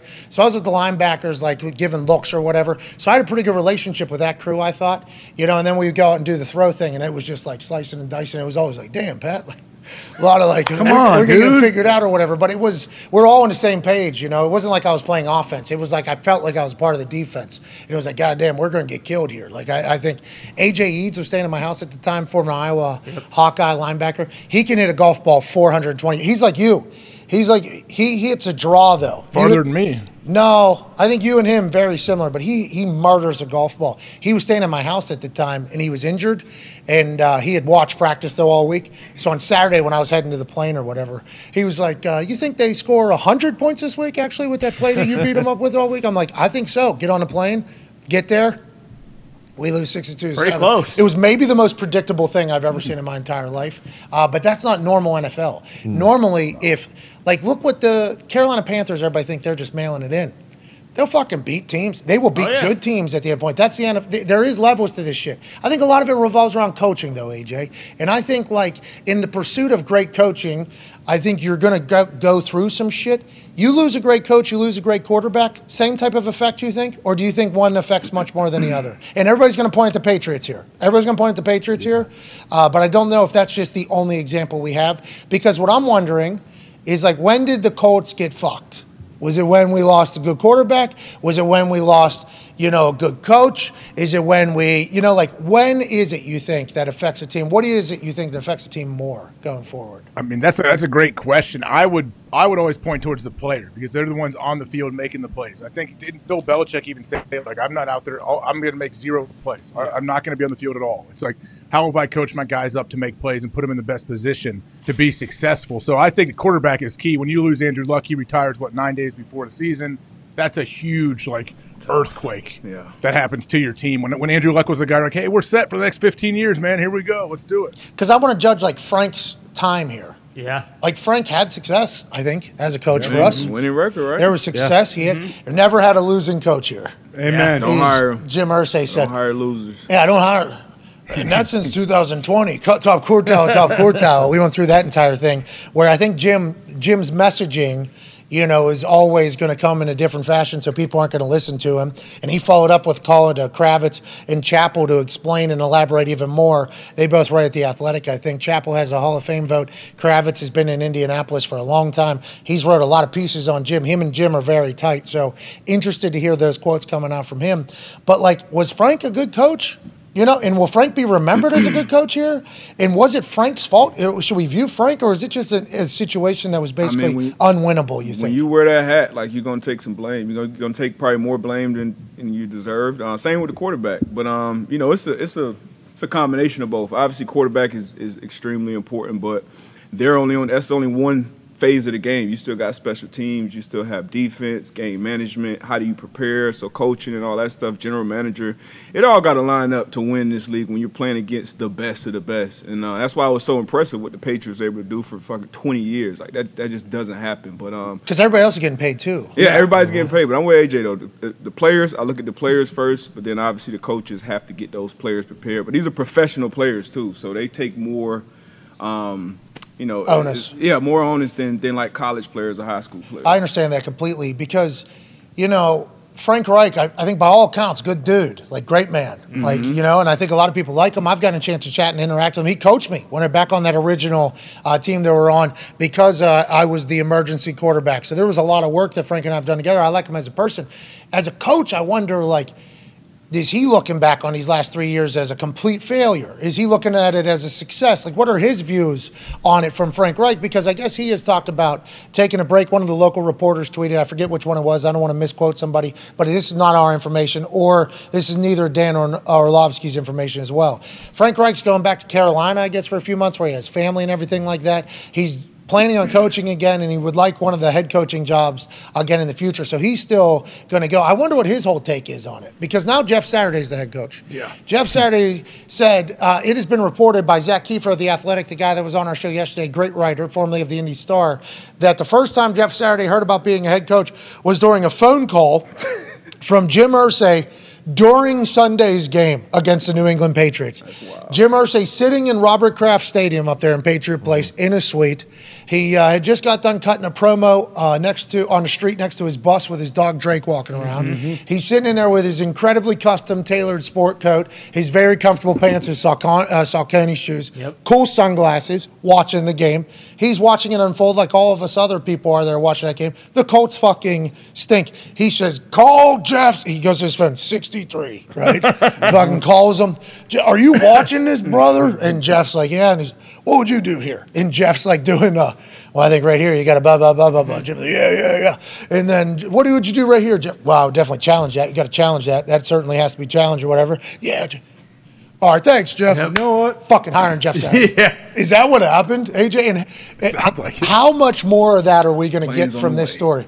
What's that? The plane's on the way. Jeff. Yeah, Jeff, congratulations. You're a head coach of the NFL. Why don't you ask your wife if she wants to be a head coach? Because I know you probably just told her, old friend Jim Irsay and I were just chatting on the phone. You didn't even know it was really an audition or whatever, but you were certainly, that was an interview whenever I was asking what you would do, and it seemed like you got it right. This is a fascinating, everybody has an opinion on this now. A lot of people are mad that Jeff Saturday got this job. A lot of people pissed off because they think he's just jumping to the front of the line when there's been a lot of people waiting. It's like, I think this is an interesting situation because how close Jeff and Jim are. And this isn't just because Jeff played for the Colts for a long time, is in the Ring of Honor for a long time. Jeff was a massive part of that CBA negotiation, and I assume he and Jim Irsay had big conversations throughout it all. His relationship with the owner and ownership has been very strong for a very long time. So Jim Irsay saying, I'm going to hire not somebody that's on the current staff, which is, by the way, first time in 62 years, so I understand that is an anomaly. But Jim Irsay's been an owner for a long time. Jim Irsay's he's never done this in any of his ownership years. He probably had this plan all along, that if he was to do this, he would do it differently. Probably seen other people fire their coaches, judge them for how they're doing it, and what he would do. Hires his friend, which people are pissed off about. But I think Jeff, if he has any success at all, maybe going to be the fucking head coach of this team going forward. It sounds like that's what Jim would like going on. And if you're Jeff Saturday, what a whirlwind of a life. Just like pancakes on Get Up. Greeny said, a week ago, my guy would be here. Now he's a head coach in the NFL. Yeah. It's like such a real thing. It's an insane situation. Saturday said, Irsay asked him, what the hell is wrong with our protection? No mention of Frank Reich or an interim head coaching job. So Jeff Saturday cleared up the protection on the phone. And then Jim goes, perfect. We fixed the offensive line, brother. Mm-hmm. We win. This staff has been here the entire year. They have chosen not. If Gus Bradley was going to be the head coach, that's awesome. Did he fix our offensive line for us? No. Nope. Reggie, we fucking love Reggie. He's a leader. He's going to be in the ring. He's already in the Ring of Honor. Should be in the Hall of Fame. Reggie, do you want to be head coach, Reggie? Hell no. I do not want to be head coach. Okay. All right. Not going to be Reggie. Can anybody else coach the fucking offensive line? No. Jeff Saturday. Get in here right now. Get in here, fix this offensive line. This is the highest paid offensive line. You see that stat, that graphic?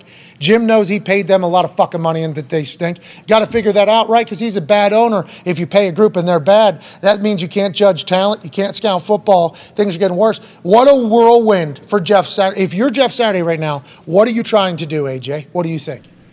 Well, so today is Wednesday. He had probably his first team meeting, right, where he was leading the team meeting, where he walks through the door as the head coach. Like, how surreal and weird was that for him in his Colts gear? Good morning, man. He's like, morning, coach. Yeah. Jeff. He's doing the Chuck Pagano. Yeah, man. Like, also, I've seen where people are pissed at Jeff, where people try to claim, well, how does he probably should not have accepted it. Like, okay, get out of here. All right, I have zero desire to be a coach. I'm a terrible coach. But if someone offered me a head coaching position in the NFL, I would have to seriously think about taking that thing, and that's a big change in your life. But I'd be like, this would be cool. Why not? Let's go give it a shot. And let alone if you were a coach. You said you would do that. You don't want to be. Neither of us want to be a coach. Neither of us think we'd be good coaches. Mostly because neither of us want to spend the amount of time it takes to be a good coach. But if you're 100% right, if I was offered. A head coach of an NFL. Yeah. I mean. It seems like one of those good. It's too good to turn down, right? Like, I think I got to do this. And Jeff wanted to be a coach. So, like, Jeff had coaches. You lose every game. If you lose every game, it's still a cool experience. Darius, everybody's pissed off about Jeff Saturday cutting the line, and obviously the Rooney Rule has been talked about by Jim Irsay and by everybody. In my opinion, I talked about this yesterday during the What is Jim Irsay? I talked about it a little bit in there. This could actually help out in the future for how many ex-players are coaching at a high level, because if they don't have to do the coffee grabbing and the card drawing and to get paid nothing and see your family never after an entire career, I think you're going to see a lot of former ex-players want to become coaches more if Jeff has success here. Yeah. That's not really being talked about. Do you enjoy the entirety of how this is all panning out? And what are your thoughts on Jim hiring Jeff? I mean, it's honest. For me, it's hard not to enjoy it just because it's, this is something we haven't seen ever. You know what I mean? And that being a former player who I feel like, maybe not cut the whole line, but once again, if this job is offered to me, I'm definitely accepting it. But there are, like Jeff Saturday shouldn't start as an intern or start as, earning your stripes and doing all this stuff. So I think in the grand scheme of things, I'm with you. It could help former players get in there and get into better positions. And I understand people being upset about, other qualified candidates or minority candidates and things. But, for me, it's been the same thing. And I said it a few years ago in 2020 when it was a bigger story. But, as long as you have, the leagues that are majority, white-owned, like these guys are more than likely going to hire people who they have, these type of relationships with. Or I had a former GM tell me most of the time the hiring process, it comes down to the decision, who would you rather have a beer with? In reality, whatever I deal in reality, we all want a world. We all want a world where it's equal opportunities in these type of things, but in reality, that's just what it is. It's relationships, and it's another relationship business. So I'm rooting for Jeff, to have some success and maybe open the doors for some other guys. But unless you have a league where it's diverse ownership and it's things like that, or sponsors come in and say, hey, you know what, I see a diversity issue here. And we may pull our money or sponsorships going forward unless we see a change by, 2024 when our contract's up. Then you may see some change, because that's what the language these billionaires speak. And if I'm own something that's worth a couple billion, you're not going to tell me who the fuck to hire either. Mm-hmm. So you got to understand that part of it too. But I definitely get people being upset about it.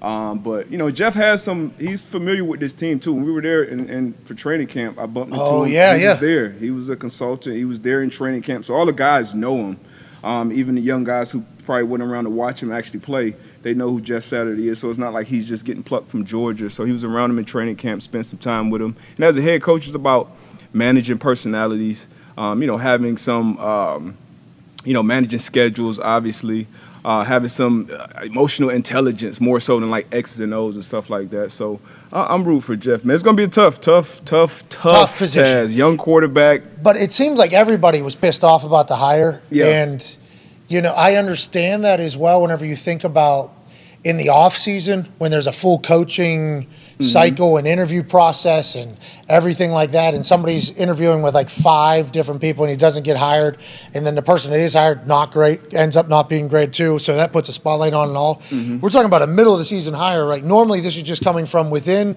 the staff. And to Darius's point, and I didn't even remember this, we were there at training camp, we got to see their training camp. Jeff being that tight with the organization, it's just, it feels like Jim probably thinks he did hire from within in this whole thing, even though everybody's like, this is 62 years and you haven't. And if it doesn't work out, I assume Jim will do a full interview cycle. I assume he'll do the same thing. He has to no matter what. I think no matter what, he has to do a full interview cycle. Even if he plans on keeping Jeff, you have to go through the whole process still.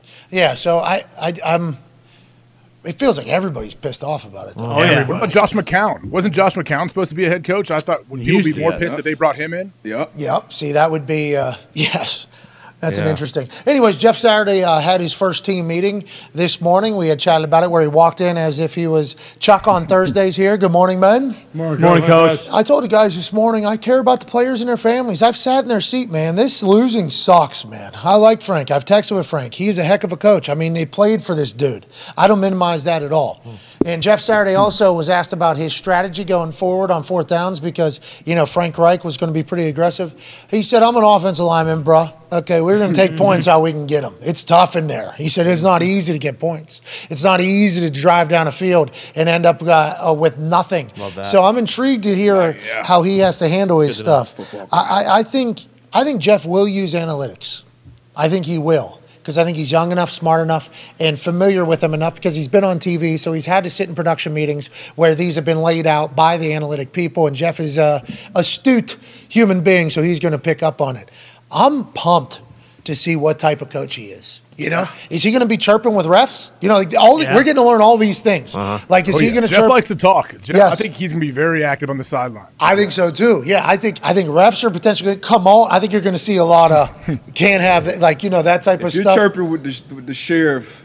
Exactly. And I'm sure you saw a lot more of that than everybody else did. But even just that little clip of that's Peyton. You don't see you always see Tom getting on the O-line. And I'm sure it's some back and forth. But you see Jeff hey man, run the damn ball. And then that whole interaction right there. It's going to be interesting, man. I think a lot of former players are locked in on this. And I think so, too, honestly. I think a lot of former players that are thinking about getting into coaching probably have the ability and the traits to be a great coach are watching this, because if there's success, now they have reason to campaign for other jobs as opposed to being fucking assistant consultant too. You know what I mean? Head coaching gigs, though? You think this opens it up for future coordinators guys going from nothing to head coach? Jim Irsay, I think, is one of one. So I don't think many guys can get called for head coaching jobs, but maybe position groups. And it's not like that's unprecedented. We saw Kellen Moore retire as a backup quarterback and become a quarterback's coach immediately. So it's happened. It's some precedence there, but I think it should happen more, because when you think about it, as a player, especially a veteran player, you have to somewhat become like AQ. I'm sure as a player, he was somewhat of a coach. You bring younger players in, and your success, relies on them knowing what the fuck to do, knowing where to line up. Like, you got to get those guys lined up. So you have that part of it. It's the other part that you don't have, game planning and PowerPoints and presentations and shit like that guys can figure out. So I think this will open more doors, hopefully. Now, if you think about it, if Jeff goes on and goes undefeated here. Okay.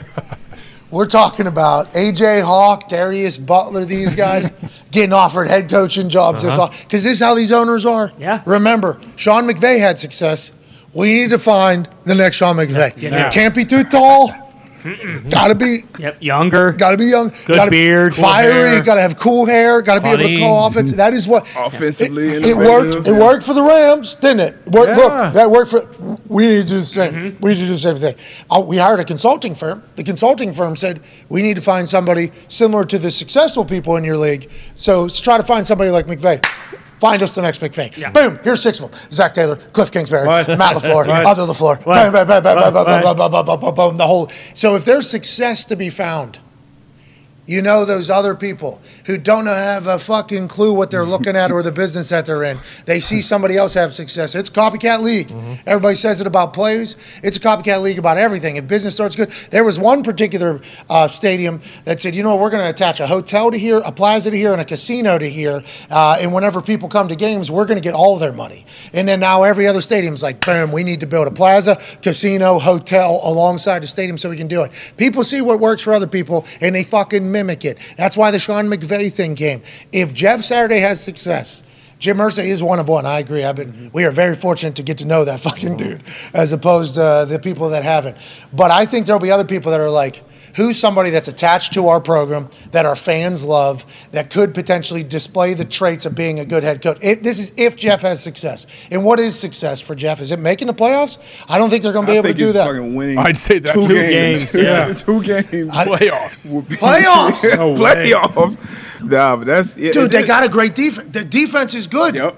Offensive if they line. get in the playoffs, like Jeff, they might vote Jeff in as president if they get in the playoffs. Like, if he can do a job like that, come on now. What do you think Jeff's thinking? Jim might just sign over ownership of the team to Jeff if he can do that. Well, I don't think that's ever going to happen. No From what I've heard, there's been some conversations about signing over parts of the team, and those have not gone long or well. From what I've been told potentially, but.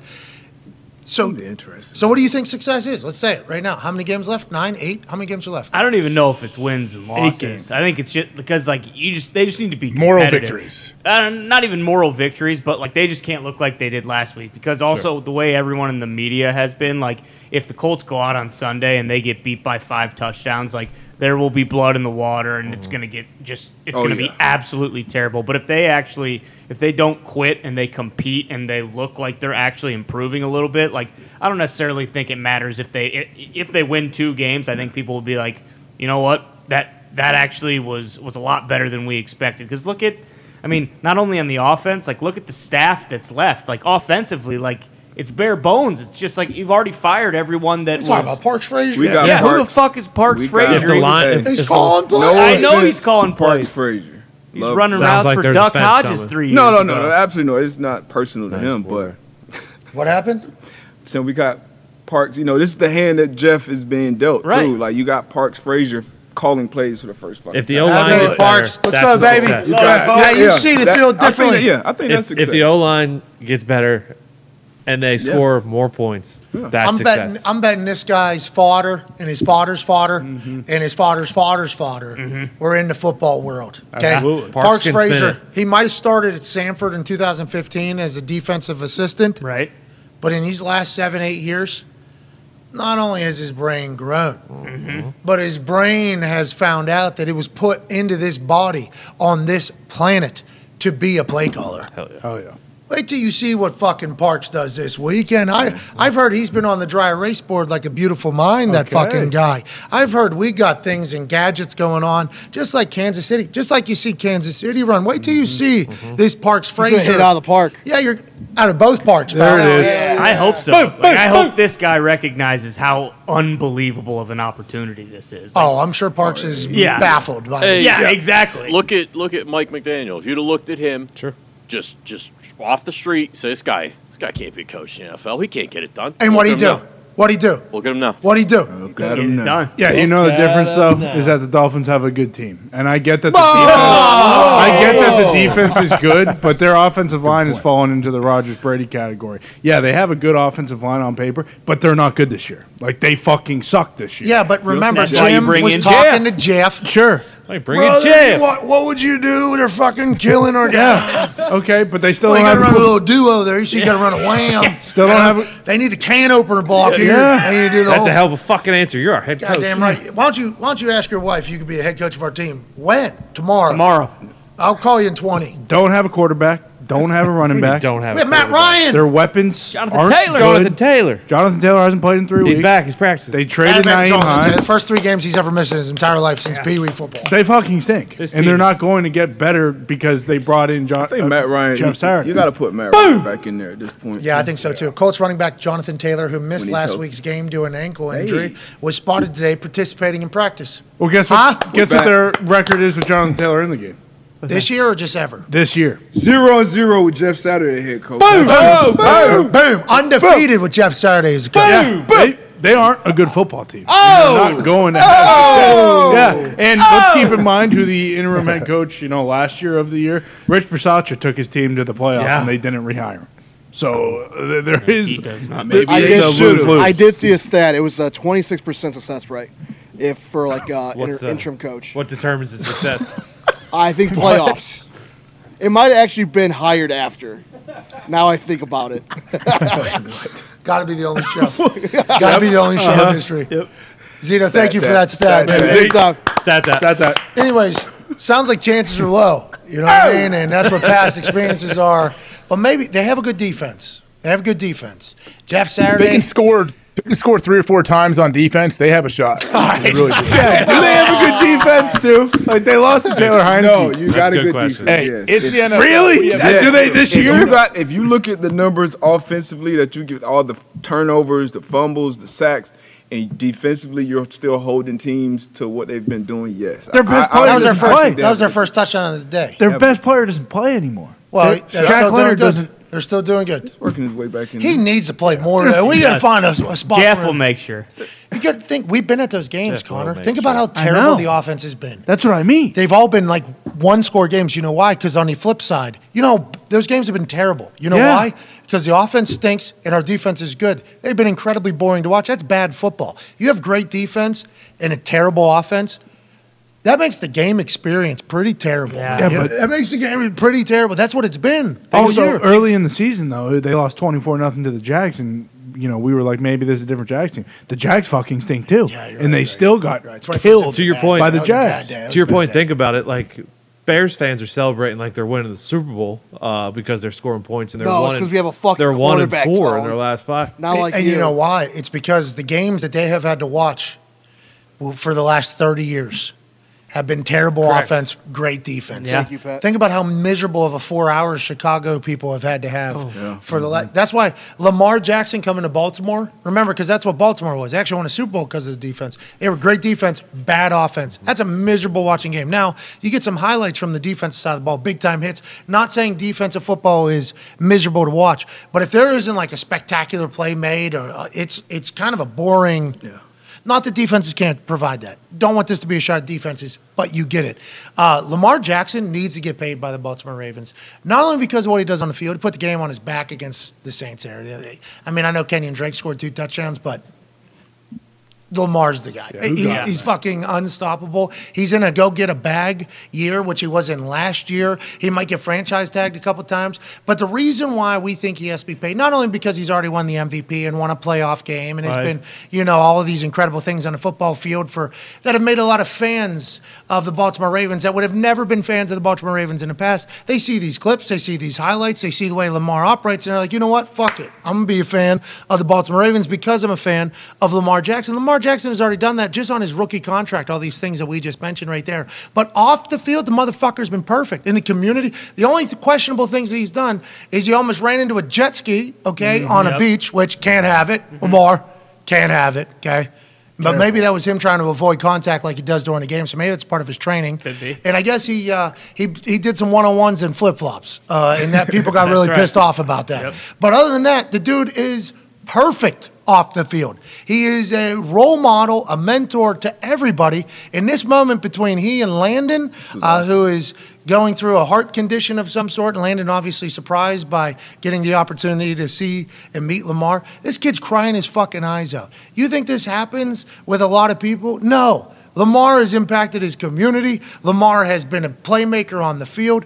Pay this man his damn money already, Baltimore. Cheapskates. I really don't know what they're waiting on. I mean, it's not going to happen before the end of the season now, but if I'm him too, I mean, I guess there's always that number that no matter what, if they give him that number, he's going to re-sign. But if I were him, I'd be like, part of you's got to be like, what, fuck these guys. I don't know how he isn't already like that. Yeah, especially after the offer they offered him. Like that, they lowballed him. The alleged offer, but it was what, 135 million guaranteed. 230 million is what Deshaun got in the same exact division. And Kyler, even Kyler, 185, right? What was his? Was he 65? 165. Yeah, still, and he hasn't won anything. Yeah, he's not even in the ballpark. No, I thought Lamar's actual offer was that. 185 or 165? Well, they said 135 was initially announced, and then someone said it was between 135 and 180. But unless Lamar's leaking information, which I assume he isn't, we're only getting the Baltimore offer. Exactly. Who knows what the incentives were on that, how many years that was, when the guaranteed money is. Why do you think it is, AJ? What do you think that, because Lamar, he held up that sign the other day and said, pay Lamar's money or whatever, which I think everybody agrees upon except for whoever's making the decision with the pocketbook in Baltimore. Like, they go to an offer with him right now, and they're like, hey, here's 5 years, $250 million, or here's 6 years, $250 million guaranteed, or whatever, however they want to cook it so they can, salary cap game, cash over cap game, that thing.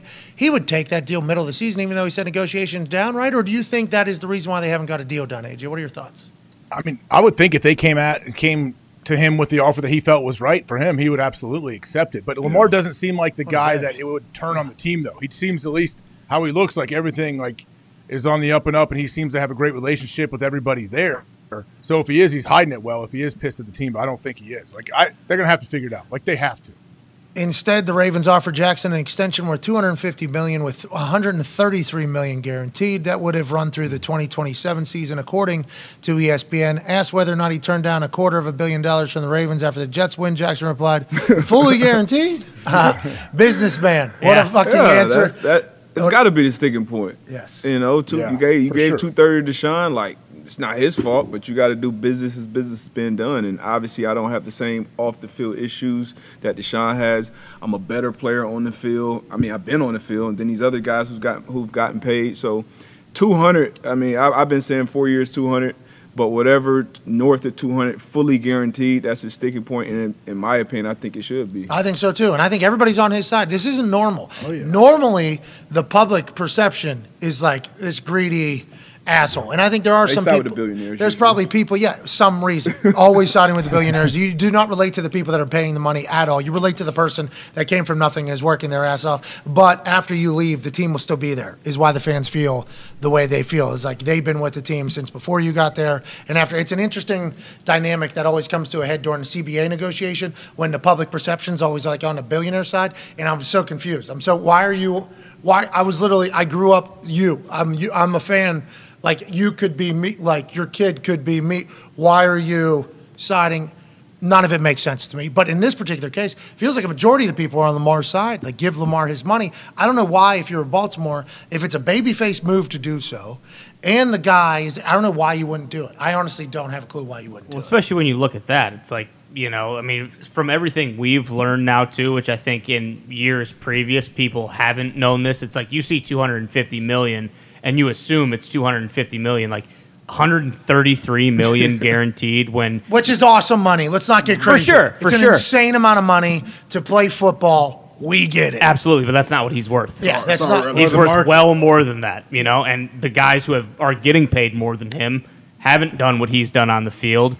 Probably not. And then I don't even know. I mean, Deshaun especially, but like Kyler, I don't know how he is in the community. Like Lamar means everything to Baltimore. If they don't have him, if he's not their quarterback, I think the amount of fans you have and like that franchise, like it drastically changes. And if it is $250 million, you guys would know much better. Like, what are the realistic chances that he ever has of making $250 million off that contract? Oh, no chance. Never. Yeah, never. Those not going to happen. Escalators, probably not. Yeah. Probably Pro Bowl, Super Bowl, right. Pro Bowl, Super Bowl.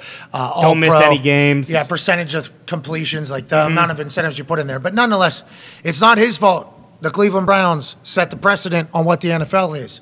And if you look at the amount of money that he is worth and has brought to the Baltimore Ravens organization, let alone on the field, off the field, I think keep fighting the fight, Lamar. Yeah, keep going, Lamar. Founder and CEO of Fanatics, Michael Rubin. What's happening? How you guys doing? Hey, fantastic. How are you? Thank you so much for joining us. I assume you're an incredibly busy man. Not only is your company, you know, Fanatics Commerce and Fanatics Collectibles and Fanatics Betting and Gaming, and you own half of Lids. Now you invested in Mitchell & Ness. You're friends with every billionaire we've seen on television and we've seen in the world. Thank you for taking time out of your day to chat with us, sir. We are honored to have you here. Listen, I just want to say, most importantly, I fit into the qualification of an equal dumbass. So you've got me. I'm ready to go. Okay. And I think I can compete with any of the best dumbasses. Okay, well, I feel like you're one of the smartest dumbasses on earth, because I was reading a little bit about your bio here that was sent over and then on the internet. Whenever you founded Fanatics, you had a vision, basically, of making the merch business that licensed NFL and college kind of like new school. You know, you in here it said that the old way of doing merch for these schools and teams and leagues was you had to order 9 to 12 months in advance, and you had to try to predict who was going to be a star, whose merch was going to move. So normally that led to unpredictable outcomes and a lot of merch being held in a store, overhead being high, or being out of stock of people that are hot. You innovated that. You changed the game. Fanatics gets to deal with the NFL, NBA. Everybody becomes a licensing partner of. You've changed it all. You knew this was going to happen, and now that you're sitting at a $27 billion valuation, do you look back on it and wonder how you did it, or was this the plan all along, the way you went about doing it, Michael?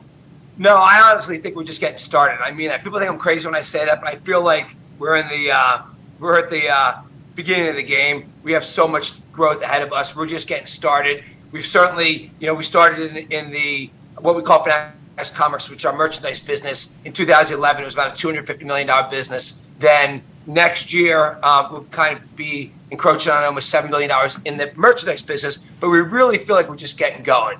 The business has really been about how do we reinvent it and make it better for the fan. And by the way, there's so much more for us to do. But we do operate the flagship Fanatics site. We do operate the NFL shop, the NBA store, the NHL store, Major League Baseball store, and also hundreds of individual professional and collegiate teams. But at the same time, we're globally expanding. We're building into soccer. We're building our college business more quickly. And we're finding so many ways to make it better for the consumer as well, which is what we wake up and go to bed thinking about. And you're right. The way the business worked 10 years ago is someone got hot in sports, somebody got traded, somebody won, and the manufacturer had to make the merchandise, ship it to a store, hope they got it right. Hopefully the consumers came in, and now our business is it's mostly direct to consumer, and of the direct to consumer business, about 3/4 is the internet. And then, as you said, we also, our partners and own half of Lids. We also operate a bunch of college bookstores. We operate many venues, so you can basically find Fanatics merchandise,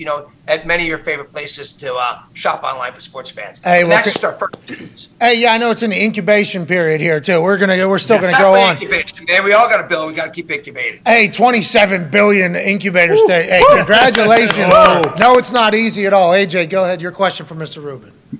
Mike, I've seen where I'm sure you surround yourself with a lot of great people. I see Magic Johnson. Is he still like a special consultant for you guys? He's a fascinating character to me, especially what he has done in business off the court. What has he brought to you guys, and what kind of help has he given? Yeah, he's a great board member for us. I've known him for a really long time. We actually met randomly at the next cabana in the Bahamas maybe 15 years ago, and we were always next to each other over a holiday vacation, and he became a good friend. And I wanted to get somebody who was a incredible, athlete who then really built their business. And he's been great at helping us. He's been involved with the business, formally for probably a year or two, but informally for years. And, for me, I'm a guy, I say this all the time, and people don't get this, but I barely made it out of high school. I legitimately got 780 on my SATs, actually 670 combined the first time I took it, 780 the second time, which is pretty hard to do that bad. I barely made it out. I went to college for 6 weeks. So I need smart people around me. I got to be learning from people all the time. And he's a great guy to learn from. And to be honest, I got lots of great people I learn from every day.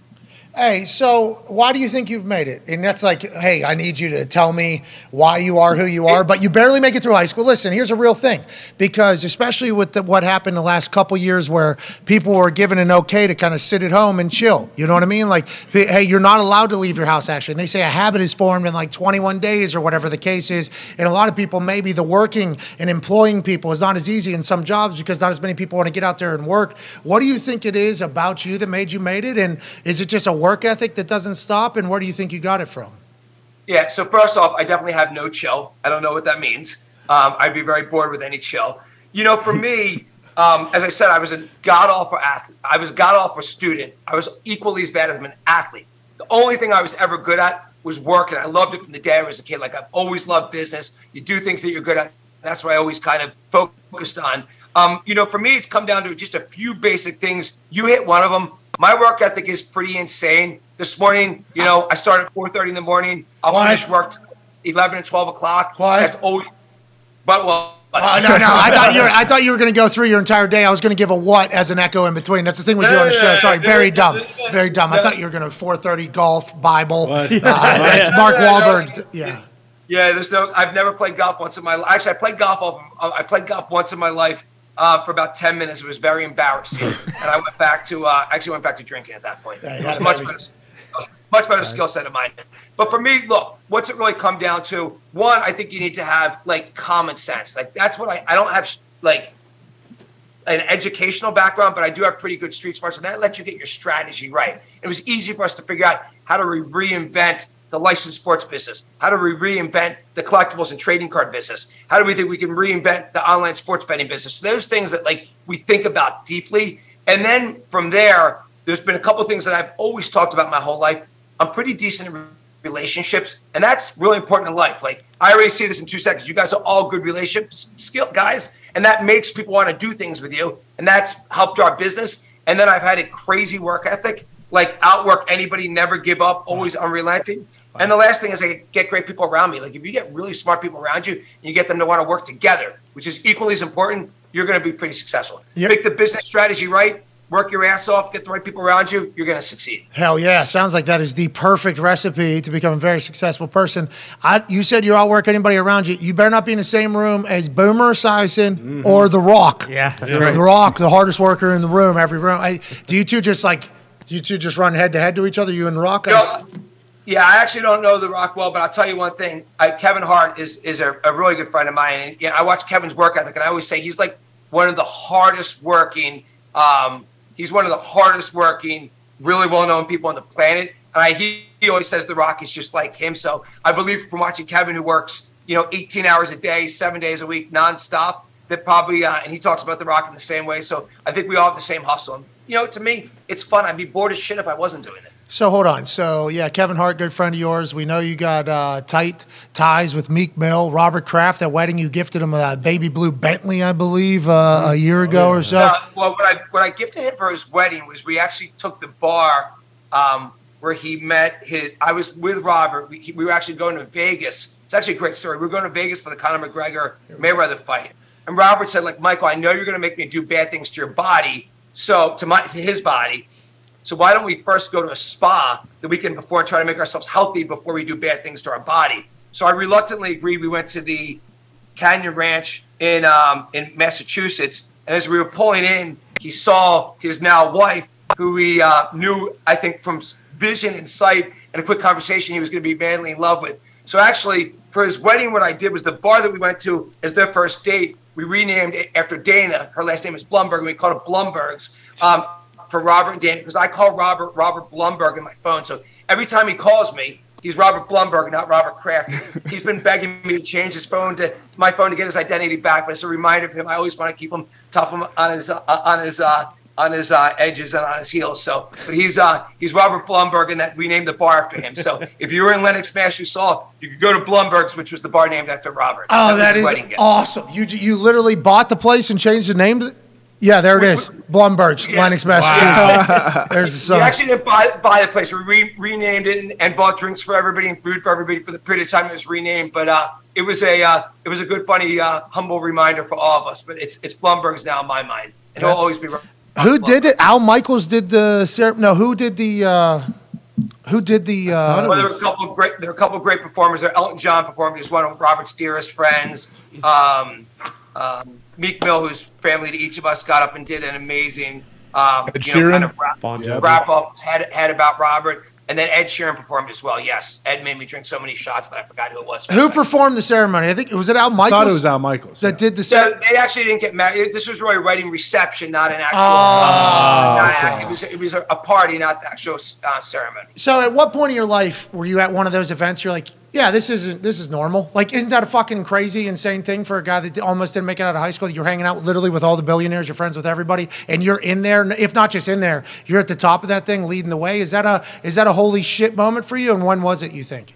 No, it's honestly not at all. Because to me, I'm just like I'm always pushing. I'm not like a reflective person. Like, there's not a time. There's nothing I've ever done in my life where I've been like, man, that was so cool. Like, I just don't think that way. I'm always like, what's next? What do we do next? How do we do better? How do we make something for the fan better? How do we improve better? How do I get better? It's just the way I think. So I'm not like a reflective person. It's just not my personality. So when you're sitting in there, you're at the wedding, you're like, could have been better. Maybe Elton John performs alongside Adele next time. I'm happy for Robert and Dana that they're happily married, and I'm talking to everyone there who, I've had the honor and pleasure of, getting to know over the past several years. And, so many of these people are involved in our business. It takes a village to kind of build something. If you look at Fanatics and the way we're building our commerce business, which is merchandise, the way we're building our trading card business, the way we're building our gaming business, there's so many people involved. We have, all in about 18,000 employees now. We've got so many great partners. There's all the sports properties that work with us to build a business. So to me, I'm always just thinking about, how we can learn from each other, how we can build together. That's what I'm thinking about. And it's something like that, I'm just having great conversations. Well, you should know that you've done good. Okay? Yeah. Hey, don't reflect. Don't take too much time because somebody's going to get the edge on you. Don't do it. Don't do it. Don't get soft. By the way, don't do it. Listen. If I get soft, I'll get a bullet in the back of my head. That's 100%. Don't do it. Don't do it. Hey, don't even think about how awesome it is. They're coming for you. Hey, don't even think about it. $27 billion valuation on a company you found and started and worked with. Don't even think about it. Hey, don't get fucking soft, Rubin. You want to get another $27 billion. It's not happening. Don't even think about it. Don't even have a drink and say, you know what? Pretty fucking good for a guy that almost didn't make it out of high school and scored the lowest possible score on SAT, including the points that you get for writing your name right. Don't think about it. Don't do it, Rubin, especially at this stage. I agree. The SAT was a hard accomplishment. It's hard to do that poorly. I completely agree with that. Oh, so you're proud of yourself for that? I mean, I feel like, I've tried to explain to my daughter why it's actually not impressive, and she needs to do great. But she says, Dad, like, you were a complete loser and did terrible. Like,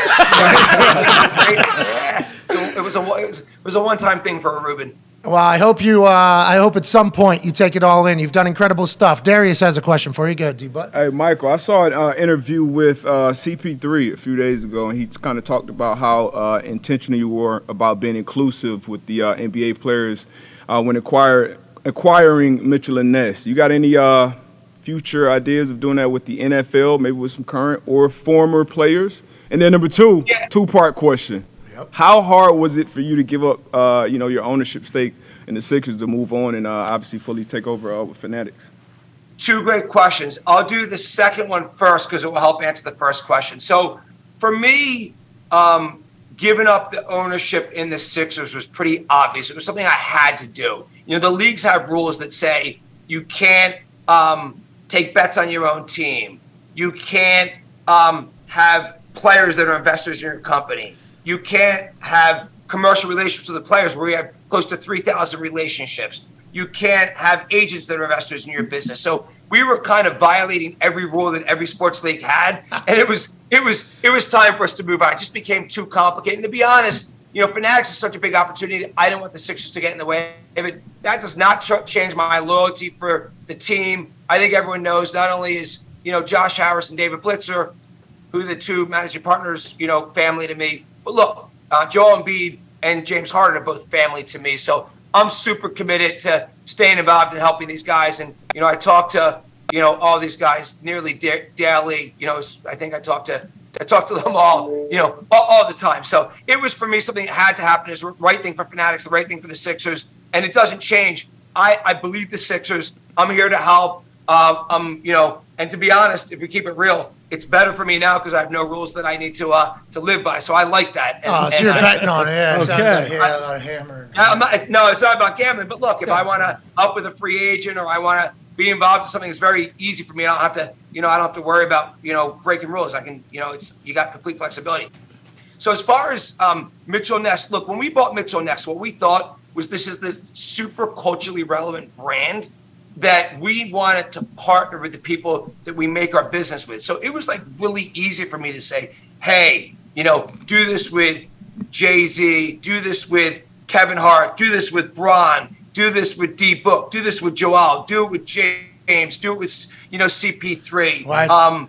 Do it with KD, right. And by the way, do it with Odell Beckham. Like these are all the people that they're helping us build our business. We're helping them build their business. So we were honored and thrilled to have them as part of it. The one thing I will say, anytime I take someone's money, I worry about it like 100 times more than if it's our own money. So I only put people into great deals. We did the first deal we actually did where we brought outsiders in was Lids. And, I actually never told the story before, but we brought, Meek, who's like a brother to me, into the deal. He made 40 times his money, got his money out like a year and a half into the deal. That brought me more happiness than it probably brought him. And so I love that. Now, by the way, that's an extraordinary situation. Probably will never happen again. But Mitchell Ness, we thought it was really important to have, the best athletes, the best artists, great celebrities involved with the business because they're making culture. And so we wanted them to we want them to have equity appreciation in the business. So it was a really easy decision. And yes, we're going to do that stuff more. First time we ever did it was Lids. Second time we did it was Mitchell Ness. And then we got a bunch of guys that are investors and Fanatics as well. And I think, if we're all working toward the same thing, we all help each other. I also think for the players, I think, look, a lot of athletic skills on this on this discussion here. The reality you included, pal. You included. No, me, I'm like eating was my best skill set. I get it. Drinking maybe second best. What? That's where it stops. So the reality is this was easy for us. We want these guys involved. They're going to make the business more valuable, and we're going to do it more and more. And I think what you hear out of a lot of athletes is they're really good at making money. They're less good at saving and least good at properly investing. Yep. So if they have people they trust that want to be aligned with them, to be able to get their money to work for them is a great thing. By the way, I have friends who play sports who literally have never, who have tens of millions of dollars in the bank, who've never invested a penny because they don't know who to invest with. They're nervous about it. They're uncomfortable. So to take people you're comfortable with and you can properly invest is something that I think a lot of people are doing. A guy like CP3 who's super sophisticated. And by the way, all the guys I rounded off are really sophisticated guys. They want to be in the right business deals. They want to, they want to create generational wealth for themselves, not just, get a big paycheck, pay 50% to the government, and then spend a bunch of it. They want to invest and create, value and wealth for themselves and really for their, for everyone in their family tree. Hey, I can see why a lot of people like you, man. Listening to you chat and, deflect any sort of like notoriety is pretty cool to kind of see at a position that you're in. You said it was easy for you to give equity to the guys and want them to have a stake in it, and the athletes and everything in every business that you do.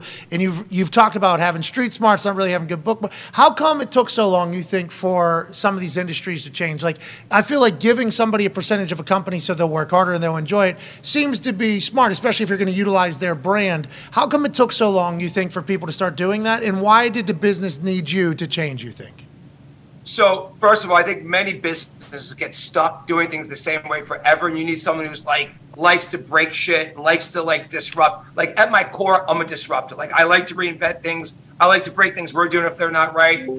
So I've got that kind of mentality. that's not a normal mentality. And so it's kind of a very entrepreneurial mentality. I think as it relates to working with the players and the, other, artists and guys have been, businesses have been fucking over athletes for a long time, taking advantage of business-wise, investment-wise, everything-wise. There's been a lot of that for a long time. So, that's why I think you're so impressive, because everybody you do business with loves you still. You know what I mean?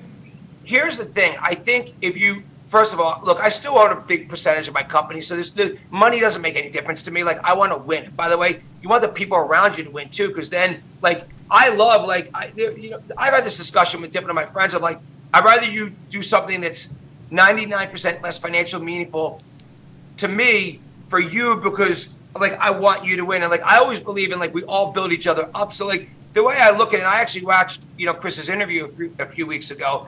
He actually told me about it. I went back and watched it. It was he was so thoughtful about how important it is for players to invest in things. I thought that's my responsibility to help with that, to get more people involved. And so I think a lot of people are too traditional. I also think in reality, you guys tell me, but I think a lot of, athletes, you don't trust the boring suit that's so many rich people are they're painful, they're boring, they're I can't have there's so many people who want to spend time with me. I'm I'd rather I just couldn't spend a second, having a conversation. So if you can relate to somebody, then you find shit to do together. It's why everyone Robert Kraft is such a relatable guy to me. Everyone's how are you friends with this 81-year-old guy? He's just a kid in an 81-year-old body. And Robert's up at 5 a.m. He goes to bed at 1 o'clock. He's on text message and email all the time.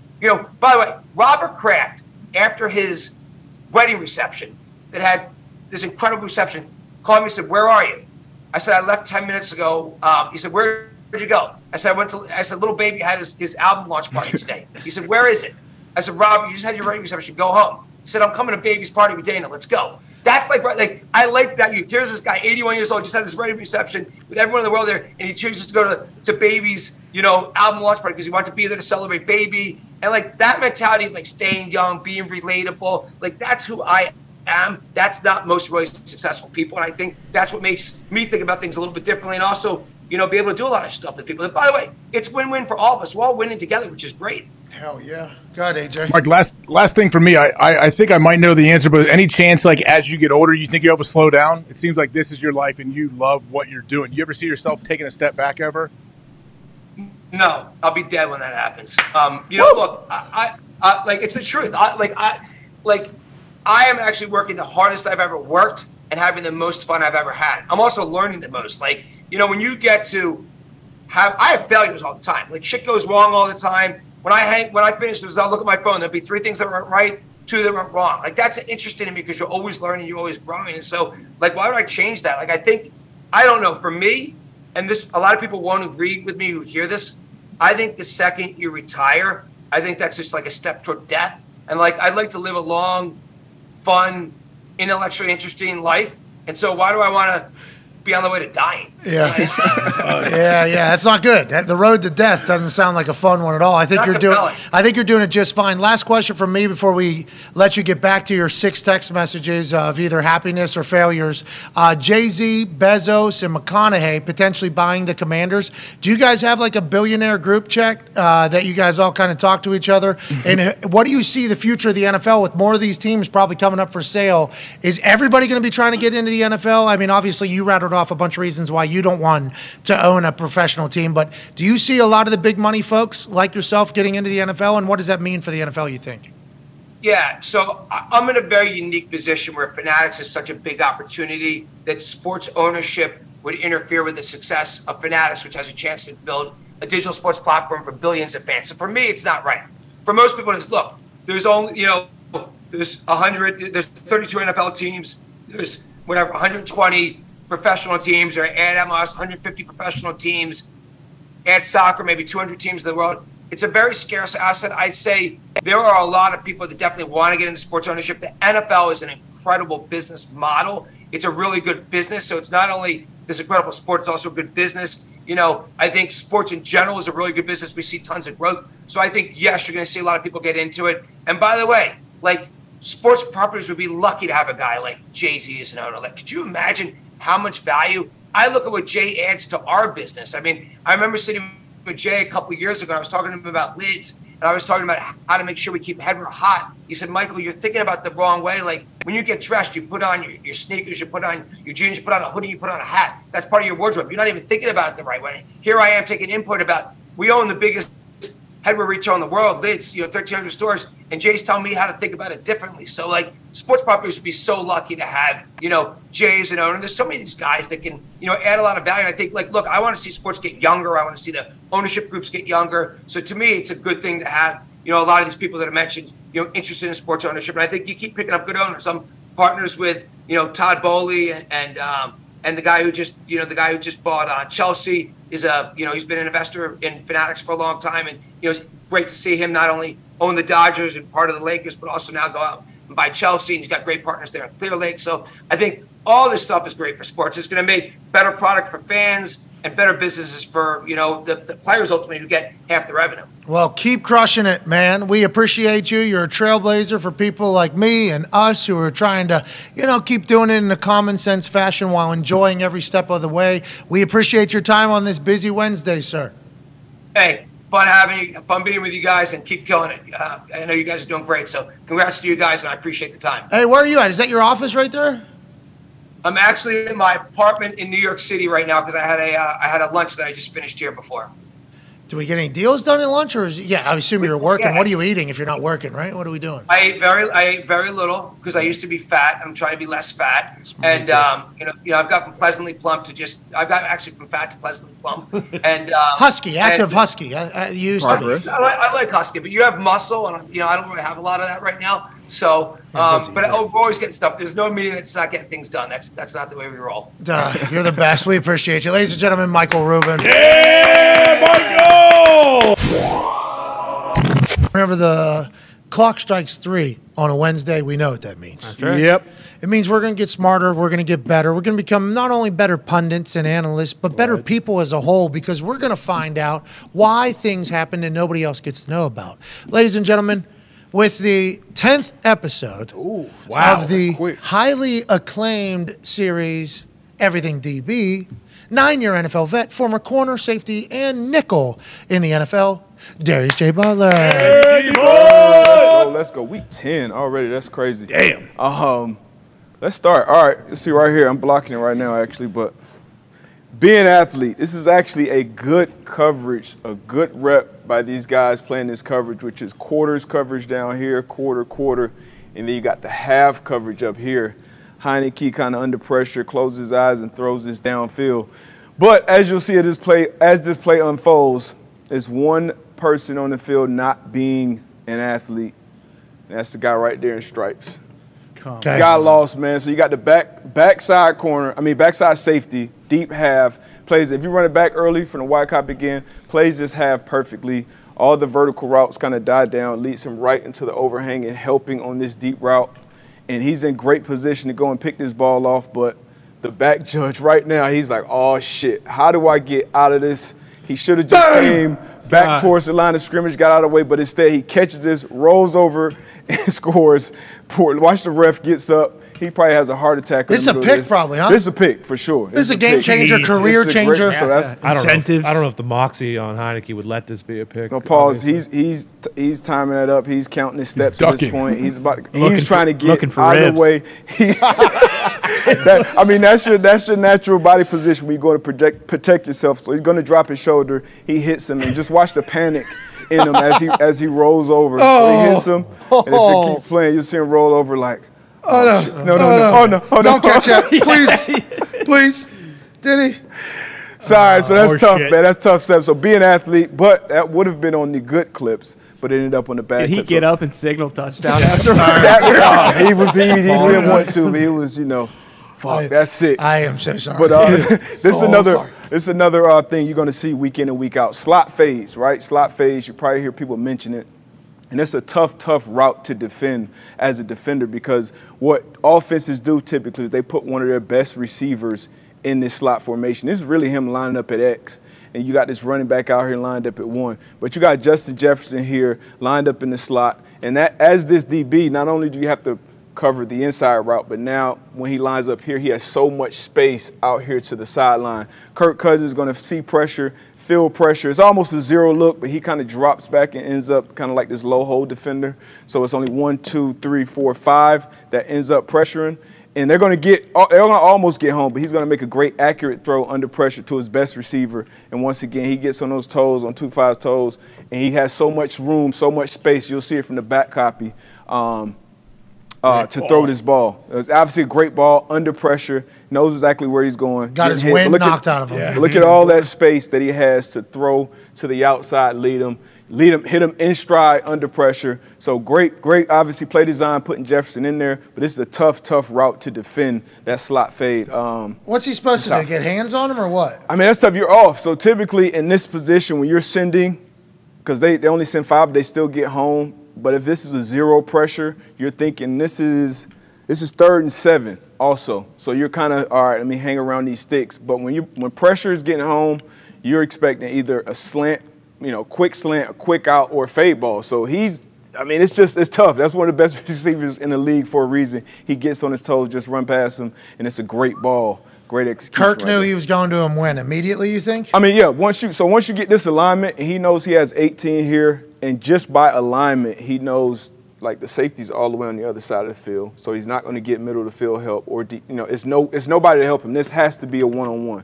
So when you line up in empty as an offense, you're going to get answers pre-snap. You're going to get answers quick. It's hard to disguise when teams line up in empty. And defenses, AJ obviously would know this, defenses going in every week, you have a game plan for empty. Like, all right, when they go empty, we're going to go cover 2. When they go empty, we're going to go 0. We're going to go 3. And then maybe you switch it up at some point. So Kirk knew pre-snap exactly where he was going. Hey, throw this one out, AJ. This is Jack Del Rio, too, Yeah, that's right. Your guy. Yeah. Happy birthday. What if they brought, there's 6 up there. Yep. I got you. There's 6 showing at the line. If all of them come, they got a free runner. Obviously, that's a play too, though. With that inside fade, Kirk can kind of backpedal and buy a little time and still put it up for him. Yep, absolutely. So if the guy who have number 4 on him, I think that's Curl. If he just comes, like AJ said, they probably get home a step quicker. But they kind of drop him in there to take away this quick crosser, take away a quick throw.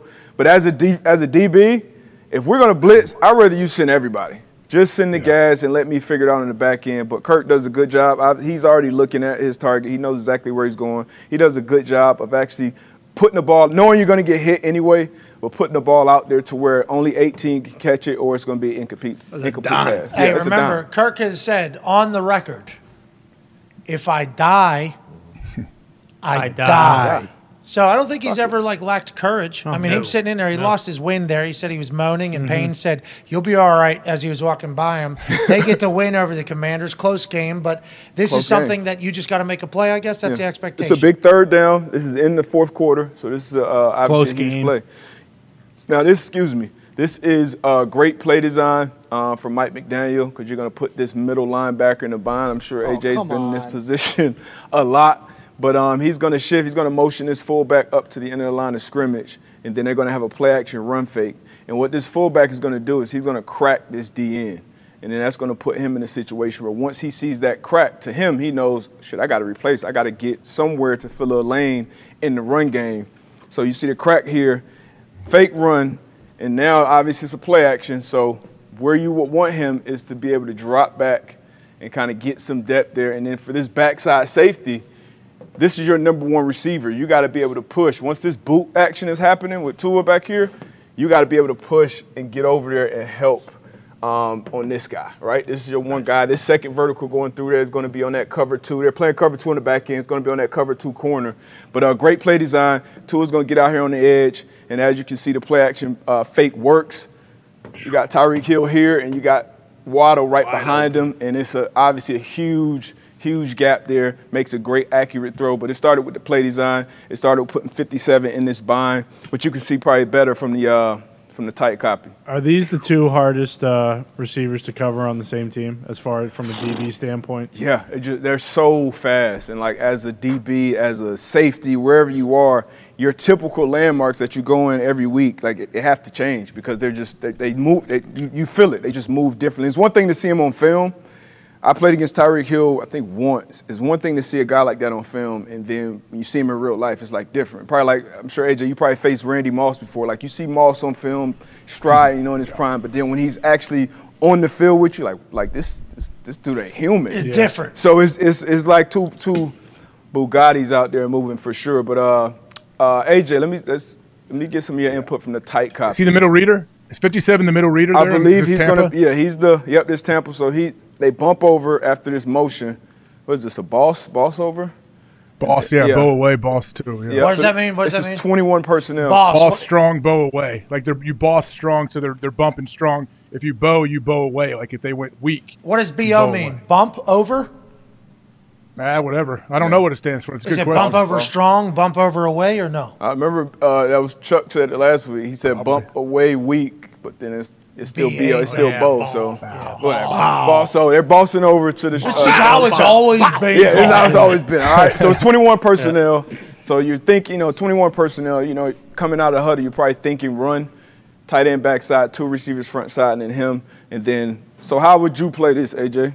Well, now you know the outcome. Pre-snap, yeah, of course, yeah. When you know the outcome, it's easier sitting here in an air-conditioned room. But I would take one step back, so I'm like 6 yards at the snap. If you're the middle reader, a lot of coaches will tell you, like, you're not secondary run defender, but you're not expected to go up there immediately. Like, you should have to wrap over the top, or if the guy's going to knock it back to you, you're going to be a step late on that run fake. So right away, you're screwed right here if you're 57 because they are showing good run action right in your face.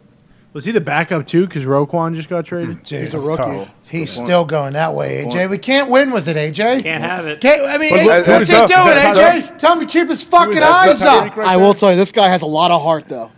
Yeah, if he hands that ball off, young obviously Bobby got Spillane. but now it's all shit, and then obviously you got Waller coming behind him. Good play design though. Good play design. Good accurate throw from Tua. I would like to let 57 know me talking shit there is not serious. We're just joshing. Because what a nightmare situation, because he has to think, this is all happening so quick. That's why what you guys do on the field is so fucking stupid. The reactions, if you take one false step, he literally just one step the wrong way right there. That one. Yeah. That's the one that just completely fucked up. Hey, that's Tyreek too, right? That's Tyreek. Yep, that's Tyreek in the slot, and then you'll have Waddle. Can you run it back, Pat? If you run it back, Tyreek, he pauses on him. He gives him this little stutter. It looks like he's going to try to crack him. So the backer thinks that, he's going to crack me here. I got to get underneath it. See ya. Oh, yeah, because he was trying to get ready. Bracing himself for it. Good job by that. Good job by Tyreek, man. Yeah. That's football IQ stuff that won't get talked about whenever you talk about good fake by Tua, too. Yeah, I was good fake by Tua. Yeah, that is just a great play call, and that play action. Can't see the ball. Yes, fucking magician. And also, this is a fucking good – oh, shit. Can't do it there. You're going back to look at this lineman pulling, too. You see that guy out in space, I got to get downhill now. You look at the guard pulling or whatever, but also – fullback cracking down. Look at the running back. Yeah, Wilson. That's good. You could see how a ball could potentially fucking it's full commitment by everybody here. And Wilson had kind of been chewing them up on the ground too, so it's had to play it. Good play, Mike. Good execution, guys. Stop it. Good throw. Good accuracy. Sorry about it, 57. Sorry about it. Smart with that little motion pre-snap too, D. But just to get him thinking, just move the fullback out to make it. You go to the wide on that side, just to get you. You let me boss. Oh, wait, here we go. Ball snap. Oh, no. What am I doing? Let it rock. I'm also getting a lot of reports. Jackie Boy has watched this play 500 times, so he won't make this mistake again. Okay, thank you. That's tough. That's tough right there. That is tough. Good play. Good play. Good play right there. Hey, they're going to get you. Not the Colts.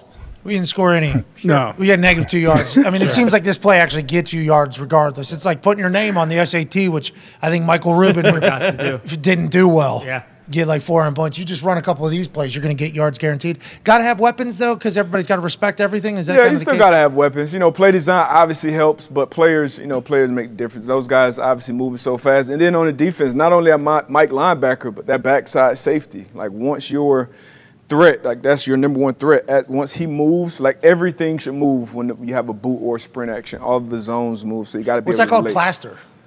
Plaster is more so the quarterback, the routes have been ran, and now Big Ben used to do this a ton. He'll go and you get home, and then he just throws a guy off, and now the receiver just start to run in the backyard shit, and then you got to just find them, fuck the zone, and just find them in play. This is just mirroring quarterback. Yeah, this is mirroring quarterbacks. And then that linebacker, he's not going to make that play, but it's really his job to make him have to put more. You saw he just put that on the line. Yeah. But if he force him to put more arrow in it, and if that backside safety is actually squeezing, it's a potential that he makes that play. But that was obviously a big area that Connor, we knew that. We knew that linebacker is trying to get a little. His job in this particular role is literally just to get a little bit more air under the ball, so that the 4-2 guy in the back and maybe close on it and touchdown. That's the type of fucking planning happening in the NFL, though. Like, that's the type of shit that's going on. That's why I think, like, people, whenever you watch games, and if you see bad football, you see bad football. But, like, when teams are going, the amount of fucking, like, detail-oriented structure thought that is going into every single play is, I think, should be talked about more. That's why I enjoy this type of shit. Well, and I think Debo chose a play either last week or 2 weeks ago with the Vikings against the Lions, and the guy was just lined up half a step inside. Yeah. Like, it's crazy how minute the details are, but it's the difference in a game. Leverage, alignment. Leverage is always That's from critical. Super Bowl champion to being fucking top 5 pick. Yeah. That type of stuff. It's crazy. It's insane. Speaking of Super Bowl champion, so we got obviously the Rams end up losing this Not game. this year. But you got Cooper Kupp in here, the Triple Crown winner. Once you got tight end, receiver. AJ. Fucking. Sure it is. Whatever. Fuck it. Cover 3 on What is defense, AJ right? doing in the middle of everything, DB? Did you hear that? He probably got some ashes, man. What is that all about, AJ? Every week. Little housekeeping. Yeah, well, wait till after the show, dirtbag. Do it. So we got empty on here. Once again, once you get an empty, you got to get answers pre-snap. What's it down in this? I think it's second and 11. So empty, you got Cooper Kupp in the slot here. And now this is, so we've seen a bunch of Eagles clips. And on defense, what they do on defense is they carry their seams, right? So these seams go up and out. You carry them as the flat defender.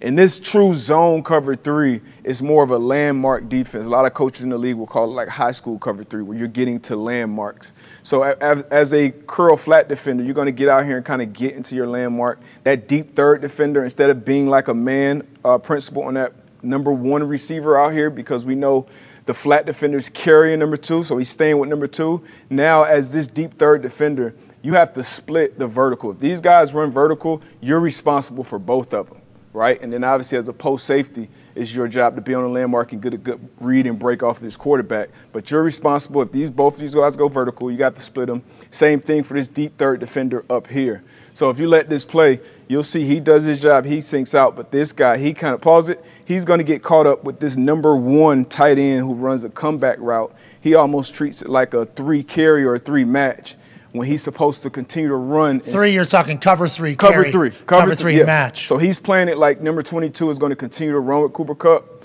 and that way he would be able to play this comeback. But since he's dropping Cooper Kupp and just getting to his zone, he's pointing. See how he's pointing? Cool. You end up with the receiver wide open up the seam. Now, this guy is trying to do a better job of it, but he's not getting to his midpoint either. So we used to have midpoints in New England. Hey, 2 yards outside of the numbers. That was your landmark as a deep third defender. And that way, what's he saying here? Man. 2-2? Yeah. He's just kind of pointing. You know, when you're in zone defenses, you're just pointing, you're talking. Sometimes it's verbal, sometimes it's nonverbal communication. But he's expecting that corner to continue to run with him. And if Stafford was to throw this ball out here, he was just expanding. That's on him. Yeah, that's on him. That's on this flat defender, same as it would be up here. So you see he's trying to do it. He's trying to split these 2 verticals. I think he's a little too wide. But he's getting caught up on this comeback route. So that's a blown coverage, a blown assignment, an ME. And this is just miscommunication. And this is, I mean, right? this is the best player on the team. Like, you don't want the situation for that play. And if you see this from the tight copy, Stafford gets a bad snap here, but then he runs and fucking scores a touchdown. But Stafford to get a bad snap here, and he still catches the snap, looks the safety off to his left, and then goes. He knows exactly where he's going with the ball. So this is still high-level quarterback play, but defenses, we can't make it that easy. What did you think about Jalen Ramsey? Just absolutely. Well. Oh, that's one of the things you say amongst, probably each other. Like, you come off, he made the play, take his helmet off, you think. But, I mean, it's football. Sometimes you got to go back out there and get another stop. It's just football. And actually, Jalen Ramsey, what he's saying is valid. Yeah, but that's not something you say to somebody outside of the meeting. Now, you bringing up that question with me knowing what play is coming next. Fascinating. Is that right? Yeah. I did Connor not knowing what play is coming next. Are teams starting to realize that, like with the Rams, like, hey, they only throw it to Cooper Kupp. They don't complete passes to anyone else. Yeah, like how does this shit continually happen when he is literally the only guy who is making any explosive Yeah, hold on. plays? Answer this question. Whenever they say, well, they're going to make them play left-handed, they're going to take away their what does that mean normally? And is that what the Bucs did all game except for that particular play? Because Kupp is their only weapon. No, it was other plays where he was wide ass open too. It's just when you put Cooper Kupp and that was, it didn't matter who was running that seam right there. That could have literally been anybody if you drop them in coverage. But typically in zone coverages, if you run a zone coverage against a quarterback and a receiver that are on the same page like Matt Stafford and Cooper Kupp, they're going to be open. They're going to complete the ball. It's just about limiting the yak yardage after catching the ball when you're playing zone coverages. Now, if you're playing man coverages, you're trying to eliminate them, which I would try to play as much as possible against the Rams. That's when you're okay. We have a guy assigned to Cooper Kupp, and then we got another guy assigned to help him. So I may be playing him, and hey, Darius, just don't let him win outside. And then I know I have help inside. But it's always easier said than done. And then you have other things that you have to, worry about within trying to stop an offense. But you can't, regardless of who this receiver is, this can't happen. I mean, this guy's wide the fuck open too. Yeah. Like I said, I don't think he's doing a great job of splitting. So I don't think either corner is doing a good job right here splitting the difference between those two verticals. Is this a cover 3 beater? Yes.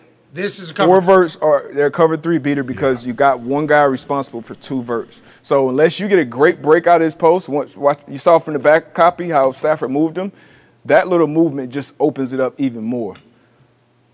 D-Butt, are you a bit surprised? Like with 22s in the slot there, I don't know how they're supposed to play their cover 3, but if it's true spot drop cover 3, I know pre-snap, if I'm walked out, I'm the curl flat defender, that corner, whoever it may be, I got to tell him, hey, man, I will be under that comeback. I'm going to drive to the sticks, almost to the sideline to take care of that so you don't feel threatened as a corner and you can kind of get to Cooper Kupp faster, I guess. Yeah, but that's to me, that's on the corner. The corner just has to 100% know the design of that. Yeah, that's the design of the defense, and it's called high school cover 3 for a reason because this is the kind of cover 3 we run in high school. So this is something, maybe a conversation they have during the week, like, hey, they run this route, I'm going to be out here. But he has to know.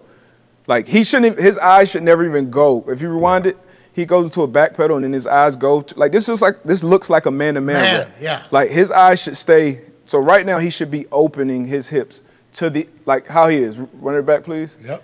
So 35, his hips are going to open. This is a zone turn. What he does is a man turn. His hips open up to the man. He is zone open the whole way. Like, that's how you have to play a cover 3. Once again, he has to, so we had and that. You're saying he's the only one that's not doing it.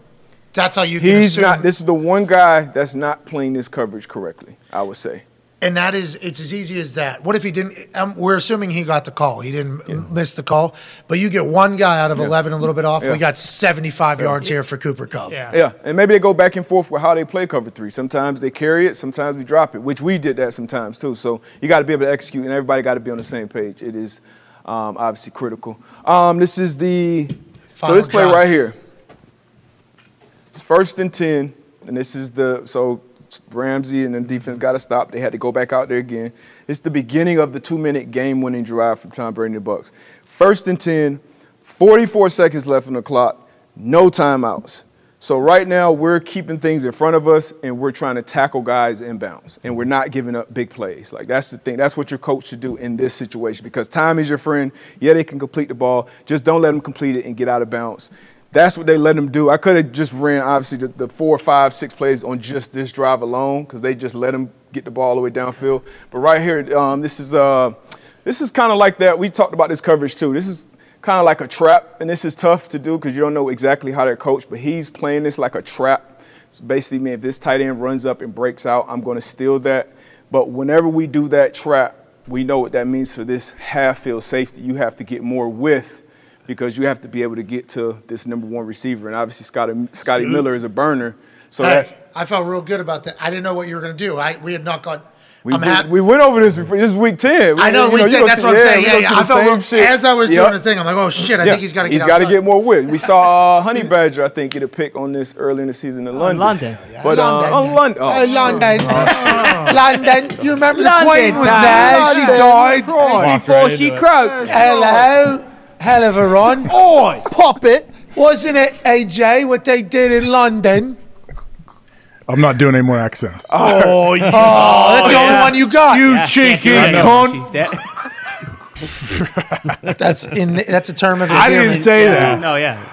Someone from London. Someone from London did. Wait, they do more German games. Wait till you hear what we do. Oh my God. Yeah. Leave that off next week, D-Butt. D-Butt, do not have to communicate. Sorry. Do not come in here. Do it. Hawk will be excited. Well, we know AQ is basically playing the whole game on Tuesday. 1, 2, 3, 4, 5, 6. So we got 6 DBs out here. We got dime personnel. Because of the Bucks. Yeah, it's 44 seconds left. So anyway, this is Jalen Ramsey up here. He's the nickel, dime, whichever one. It will be the dime in this because this is the passing strength down here. But this is tight end. Once again, you can't give up these chunk plays. So if you're going to give up a route that doesn't go on about, it can't be a big 25, 30-yard gain.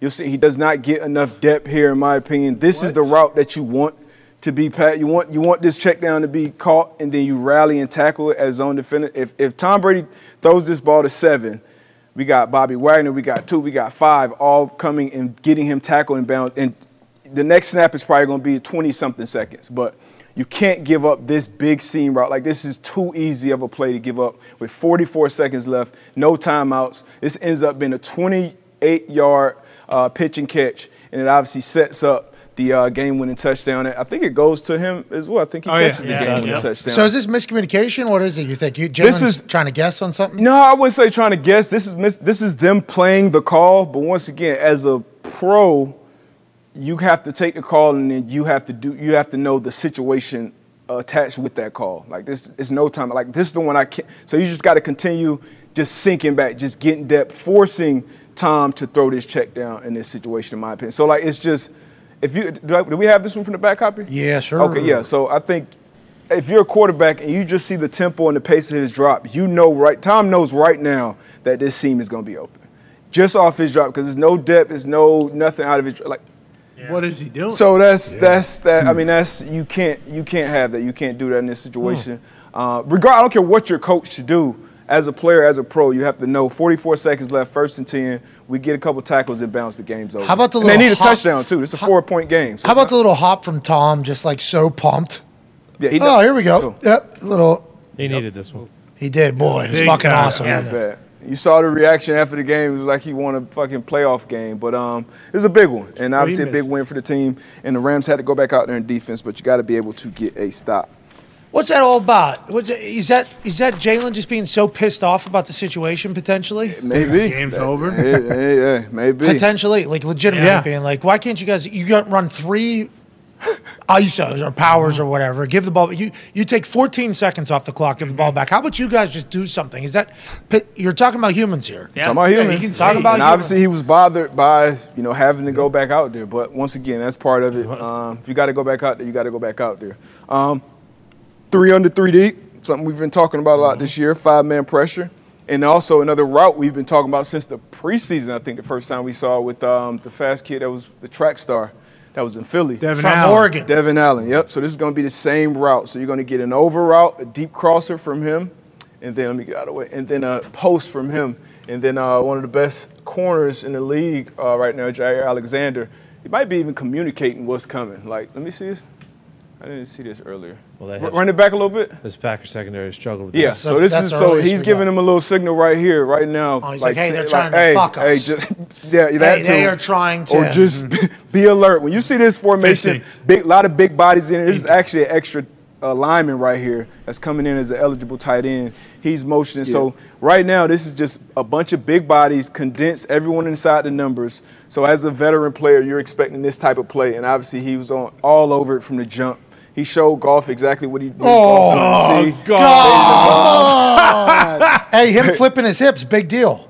Yeah, he's just open. Zone coverage, keeping everything in front of him. So right now, he's almost feeling this receiver, but he's looking across the field, knowing what's coming, and also looking at the quarterback and really just waiting for. Because to him, I don't know how much he sees 23, but he feels like, okay, I got what I need. I got a ton of space. Run it back. It's going to be a play action fake. It's going to be a play action fake. So all 3 underneath defenders respect the play action. So it's going to be a big hole, but he's all over this, as you saw from the pre-snap signal. Like he knew this play was coming the entire time. Him too. Watch how quickly he opens his hip to cover this post route. Like right now, like he already knows. Okay, I know what's coming. 10 yards away. And he's looking like, I know what's coming. Yeah. So obviously, this is what we've been expecting to see from the Packers all year. But great play by Jair here. Look at him plant his foot. Yep. Ball's nice. It's only 2-man route. Boop. Two-man route with they're all condensed too. There's a good chance they're crossing. Make this tackle. So alert shot. So this is that's making the play and knowing what's coming before. Guess how many points they scored after that? How many? None. Hey, look at how the motion messed up their linebackers if you run it back, Pat. Yeah, they're jumping over top of each other. He jumps over and then he comes back. And they're like, oh, no, who cares? We're not going to go back. Like, if you see this, watch. 70. Okay, here we go. Flip. It's skip. No. Yeah, they all took like a step that way and then came back. Get you out of sorts like before the snap so you're playing behind. I'm a big proponent. If I'm an offensive coordinator or play caller, like give me some pre-snap motion, pre-snap shifts. Mess with the rules. Mess with all the more rules. to think about, right? Like more mental. Have a tight end lift his hand up and think about going over and then put it back down. Like shift your tight end motion because there's difference between shifts and motions. Like there's different rules. Yeah, so it's tough, and that's another thing that Mike McDaniels in Miami does, and San Fran does a lot. A lot of pre-snap, but he's all over it. And these type of plays that are made, a lot of big plays that are made in the NFL, especially defensively, are made pre-snap. Either DNs have a tell, they know, all right, I'm going to make this move on the tackle, or I set them up early in the game. And as a DB, that's calling it knowing. Formation recognition is what that was. And then this is another. This is another 3 over, 3 under. Another formation rec. Jesse Bates, another really good player in this league. They were obviously all over the Panthers this weekend, but it's going to be covered too. First route's going to kind of die down. He's only going to have one vertical threat, and you'll see him get width. And you always talk about tips and overthrows. You got to have them. But watch Jesse Bates. Just watch him run this rep. It's not even much to. This is a cover 2 rep. He's a deep half safety with really one vertical threat over here. So this is an easy play for him to read. You don't have as much to fucking figure out. Because you got one. I mean, unless this guy streams, which if this tight end is a burner, he may put some more pressure on it. But this is literally that's his only threat. It's his job. We always talk about it as an underneath flat defender, get depth, play things top down. But he's already breaking, and this is an overthrow. And if he doesn't overthrow it, remember we talked about the linebacker earlier. His job is to make that underneath job. If you're going to throw it over my head, you're going to have to put some type of air on it. But if he makes any other throw, I think this corner makes a play on the ball. He overthrows it, but that's a great rep from beginning to end from Jesse Bates. PJ Walker, you think that was kind of his comeback to earth game, or do you think he just had a tough day? Sometimes you just have stinkers, man. That was an absolute stinker on both sides of the ball for him. But he had a really rough go at it. Linebacker got a pick this game too. That was a really nice. Right play. to him. It was tough. Yeah, it was. Yeah. In the NFL, you have a bad game, like at certain positions, you can get exposed quick. Yeah. Quick. I mean, this game was over. This is 20-something in the first quarter. 6 minutes in, Yeah, it was. Joe Mixon at 3. And it's like, all right, here we go. This is going to be a tough one. We had the Steelers buzzsawed us one time. Oh, yeah. It was like, you have a bad game at a couple different positions and the other team is on it. It's like, at home, you can get fucking boat raced real quick. I feel like that happened to P.J. Walker and the Carolina Panthers. This Bengals team is coming off an ugly performance of their own. So, you come in with an opponent that you feel like you should beat up on, and that's what they did. Jordan Whitehead, this is cover 3 right here. We actually had a play with Jordan Whitehead earlier this season against the Packers. Really? Aaron Rodgers under center, play action. Jordan Whitehead bit up on the play action and then got back to the, I think it was a flat route with the moving pocket. So it's going to be the same thing here, but this time Josh Allen throws the ball to him, so you see him run it back, so you can highlight him pre-snap. So this is cover 3 down the red. You usually don't see cover 3 down here in like the 14-yard line, but deep third, 1, 2, 3. These guys are responsible for the deep part of the field, and you got 1, 2, 3, 4 underneath defenders. So he has a run responsibility. He has a run gap, which he comes up, bites, but then once he does that, he's get back into his pass responsibility, and then he expands with the moving pocket. And then Josh Allen undercut it. He undercut the receiver. I mean, that's just a basic thing that a lot of people might not notice, but you see him, he gets out, he drives, he sees the route, he's like, all right, here we go, let me slide underneath. And there's a chip there, right? That's on purpose, obviously. Or is that a fake block? Oh, that's a fake block by the tight end. He kind of helps secure that edge a little bit because this is going to be a boot. He's coming out, so boom, he does his job and he gets out.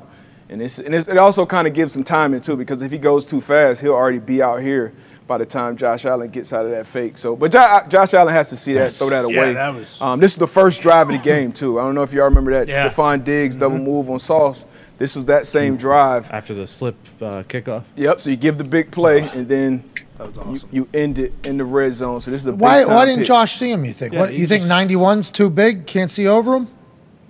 No, I don't know. Yeah, I couldn't tell you. Maybe 91's in his vision, but if a DB is looking at you, Like, and you're throwing a flat, like, I don't know what Josh was thinking here. But he has the next play. It's probably a worse interception from 17. Really? This is the one thing. This is the one thing you can look at Josh Allen tape and say, all right, he can be better with taking care of the ball, eliminate these bonehead plays. But it's something I want. Damn, I actually feel bad about doing this or saying this. Well, it's too late now, D-Bud. No. We're like feeling good. But for quarterbacks, I feel like the ops right now. For quarterbacks, if you ever see a corner out here, right? Oh. With this type of energy, pre-snap, let it rock. Whoa. Pause it. State season. He ain't in man coverage. All right, look, he ain't in man coverage. You doing all this and that, look, he's going to be most likely in cover 2. All right, so whatever the safety's very confident, very relaxed. It's not even that. He's a confident player. He's all that. But in man coverage, you kind of like locked in. It's like a one-on-one fight. Like, all right, I need to split. I need this. What am I getting released? What's going to be the concept? But if I have a flat route, and some young corners especially, I'm not saying it's about Sauce, but just corners in general, when you have cover 2, some guys you'll think about it as kind of a down off. It's kind of like a, all right, shit. Breather. Like, all right, let me get out here. But if you see your cat out there doing that, that's a telltale sign. That lets me further know. So when I was watching this game, I already knew, all right, he's not going to be a man. What are they running? But he rolls up. There is some disguise here, guys moving around. But as the snap goes, it's going to be split safety. It's going to be cover 2. And this is 2nd and 17, 2nd and long. 2nd and 17. It feels like there's a lot of dudes up here on the 2nd and 17. That's just Salah? 2nd and long. Yeah, you're showing pressure just to maybe create some type of confusion to help your 4-man rush, but it's going to end up being a 4-man rush. Everybody's going to get out. And as that underneath defender, once again, you just got to continue sinking. You see this cover 2 corner continue to sink. And Josh Allen, once again, I don't know if he doesn't see him. Gabe Davis takes an outside release and then runs an out-breaking route. I don't see that much, especially against cover 2. Usually that's converted into a fade. But once again, Josh Allen throws the ball right to Sauce. And now you got the ball in the offense. Zach Wilson in the offense is going to line up at the 19, 20-yard line. And what point in the game was this? This was third quarter. 5.5 left in the game. So another huge turnover. Obviously, Josh Allen, he makes plays that only Josh Allen can make, with his legs, with his arms sometimes. But these are the plays, obviously, that he has to eliminate. But yeah, because he thought Gabe was going in, right? I mean, D-But, is that one of those they talked about choice routes they have. Is this something Gabe decided to break it out because he felt Sauce inside? Normally, he'd be outside leverage and cover 2. Yeah, I honestly, this is a head scratcher to me because you don't usually, if you got a rolled up corner, these receivers just convert these to fades. You know what I mean? And if they do run a 7 route, then it's almost like a must inside release. You're saying this way as opposed to just this a straight fade. You hear it a lot. Oh, the hole shot, the honey hole shot. But like to run a 7 route here with a flat defender right underneath you, that's something that offense does. I'm not sure, but regardless of what route he was running, you can't throw. That's not on you. That's not Sauce doesn't care at all. Hey, he's doing his job. It's 2nd and long. I'm getting a reroute. I'm getting depth, and I got vision on the quarterback as an underneath flat defender. So. But quarterbacks obviously got to see him. It's 2nd and 17. So right now he alerts. He's making whatever protection calls because you do have a double mug look. So maybe they just completely fooled him on the coverage. But he looks at him literally from the snap and still throws this ball. So I mean, this is a head scratcher here. But Sauce does his job. You said Josh, though, is known to give a couple away. I didn't know that he is. Josh, he will take some shots. Even the Packers game. That's why they covered, really. Yeah. Because that game should have been a blowout, I think. But it was some plays like, just throwing it back across. Because when you are that talented, same thing with Luck. Luck would do the same thing. When you are that talented, you can make those type of throws. You're going to give some away. And but these if a corner makes a great play, safety makes a great play, that's one thing. But these type of picks, obviously you got to eliminate those. And this can't, And the referee's not on your team. You got to be a fucking athlete. Bang. You got to be an athlete. Dude, look at the sourdough. Good bump. Good bump. That's a flatback. Yeah. That's a full flatback. He's looking at him right there like, Like Curtis Samuel on his fantasy. I will say, whenever you, if you're going to fall on your back, that is how you get as wide as possible to eat up as much as the collision with the ground as you possibly can. Good bump from the energy. Yeah, that's why tuck that chin too. Boom, big. Yeah, tuck your chin too. Yeah, don't want to get the old. Did you see Humphrey? We talked about this yesterday. Yeah, Marlon Humphrey against Olave on Monday night, 1-on-1 in the corner or whatever.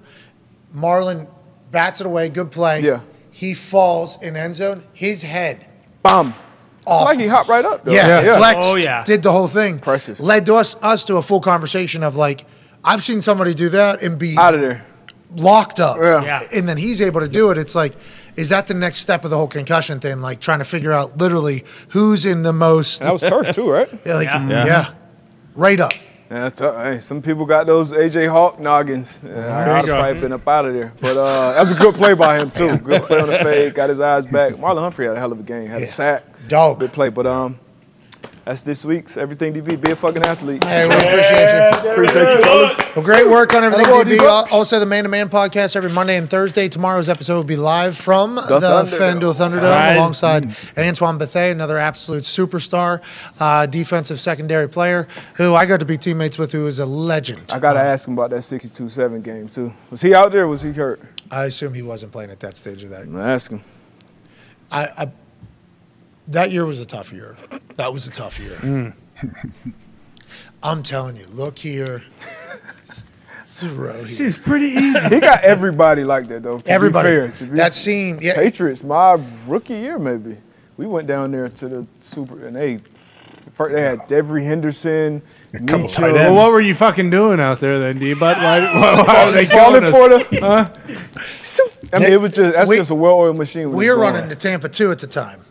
So I guess that is, that is the beater of it all, but seemed to be pretty simple though. Drew Brees. I don't want to minimize what Drew Brees accomplished on that night because I think he helped break a lot of records for himself that evening. But it did appear as if he had any protection at all, and then Who was the middle linebacker? Not getting enough depth. yeah, because I think you got to you got to turn and sprint, right? You're covering that. It's the hook droppers that they got to get. They They have to like reroute by positioning or reroute at 5 and then sink and then roll back inside. Jimmy Graham was unstoppable there. Well, yeah, Big also target. Big target. came from Peyton. I mean, Peyton gave Brady that seam route that they did with Gronk. Oh, the pull of the guard. Time. Yeah. Pull of the guard. It's play action, pull of the guard. Linebackers have to come because it looks See. like a run. Seam to the tight end. Gronk scored 100 touchdowns because Peyton Manning told Tom Brady what they do with Dallas Clark. Yeah. Bingo. Did Peyton Manning create the RPO? Ooh. Let's give him credit, yeah. Hell yeah. As an Indianapolis Colt, the Indianapolis Colts, have given to football as much as they possibly could. You're welcome for the RPO. Yeah, but if Peyton invented the RPO, he would have won more than one Super Bowl. Well, the thing about it was he couldn't do the part that really was needed. Sure. And that was the No one really respecting his. the run Yeah, part. exactly. That was just the elementary level. That was the beginning level of it. Nonetheless, thank you so much, DB. Thank you, AJ. Thank you to the Toxic Table. Hammer Done. will be in 13 minutes. 13 minutes at 3:55 Eastern Standard Time. Everybody in the back, great work. Michael Rubin, thank you for your time. Dan Orlovsky, thank you for the time. To my incredible wife, I can't wait to come see you. I'm happy we got to announce that we are pregnant. And I'm scared to death to be a parent, but my wife is going to be an incredible mom, so that's all that matters. I appreciate you all so much. We'll see you tomorrow. We got football to talk about. Hell yeah. Falcons, Panthers, and an NFC South rivalry that is going to get the juices flowing. Yeah. All right, we'll see you in about 20 hours. Thank you so much, AJ. You're the best. Cheers, everybody.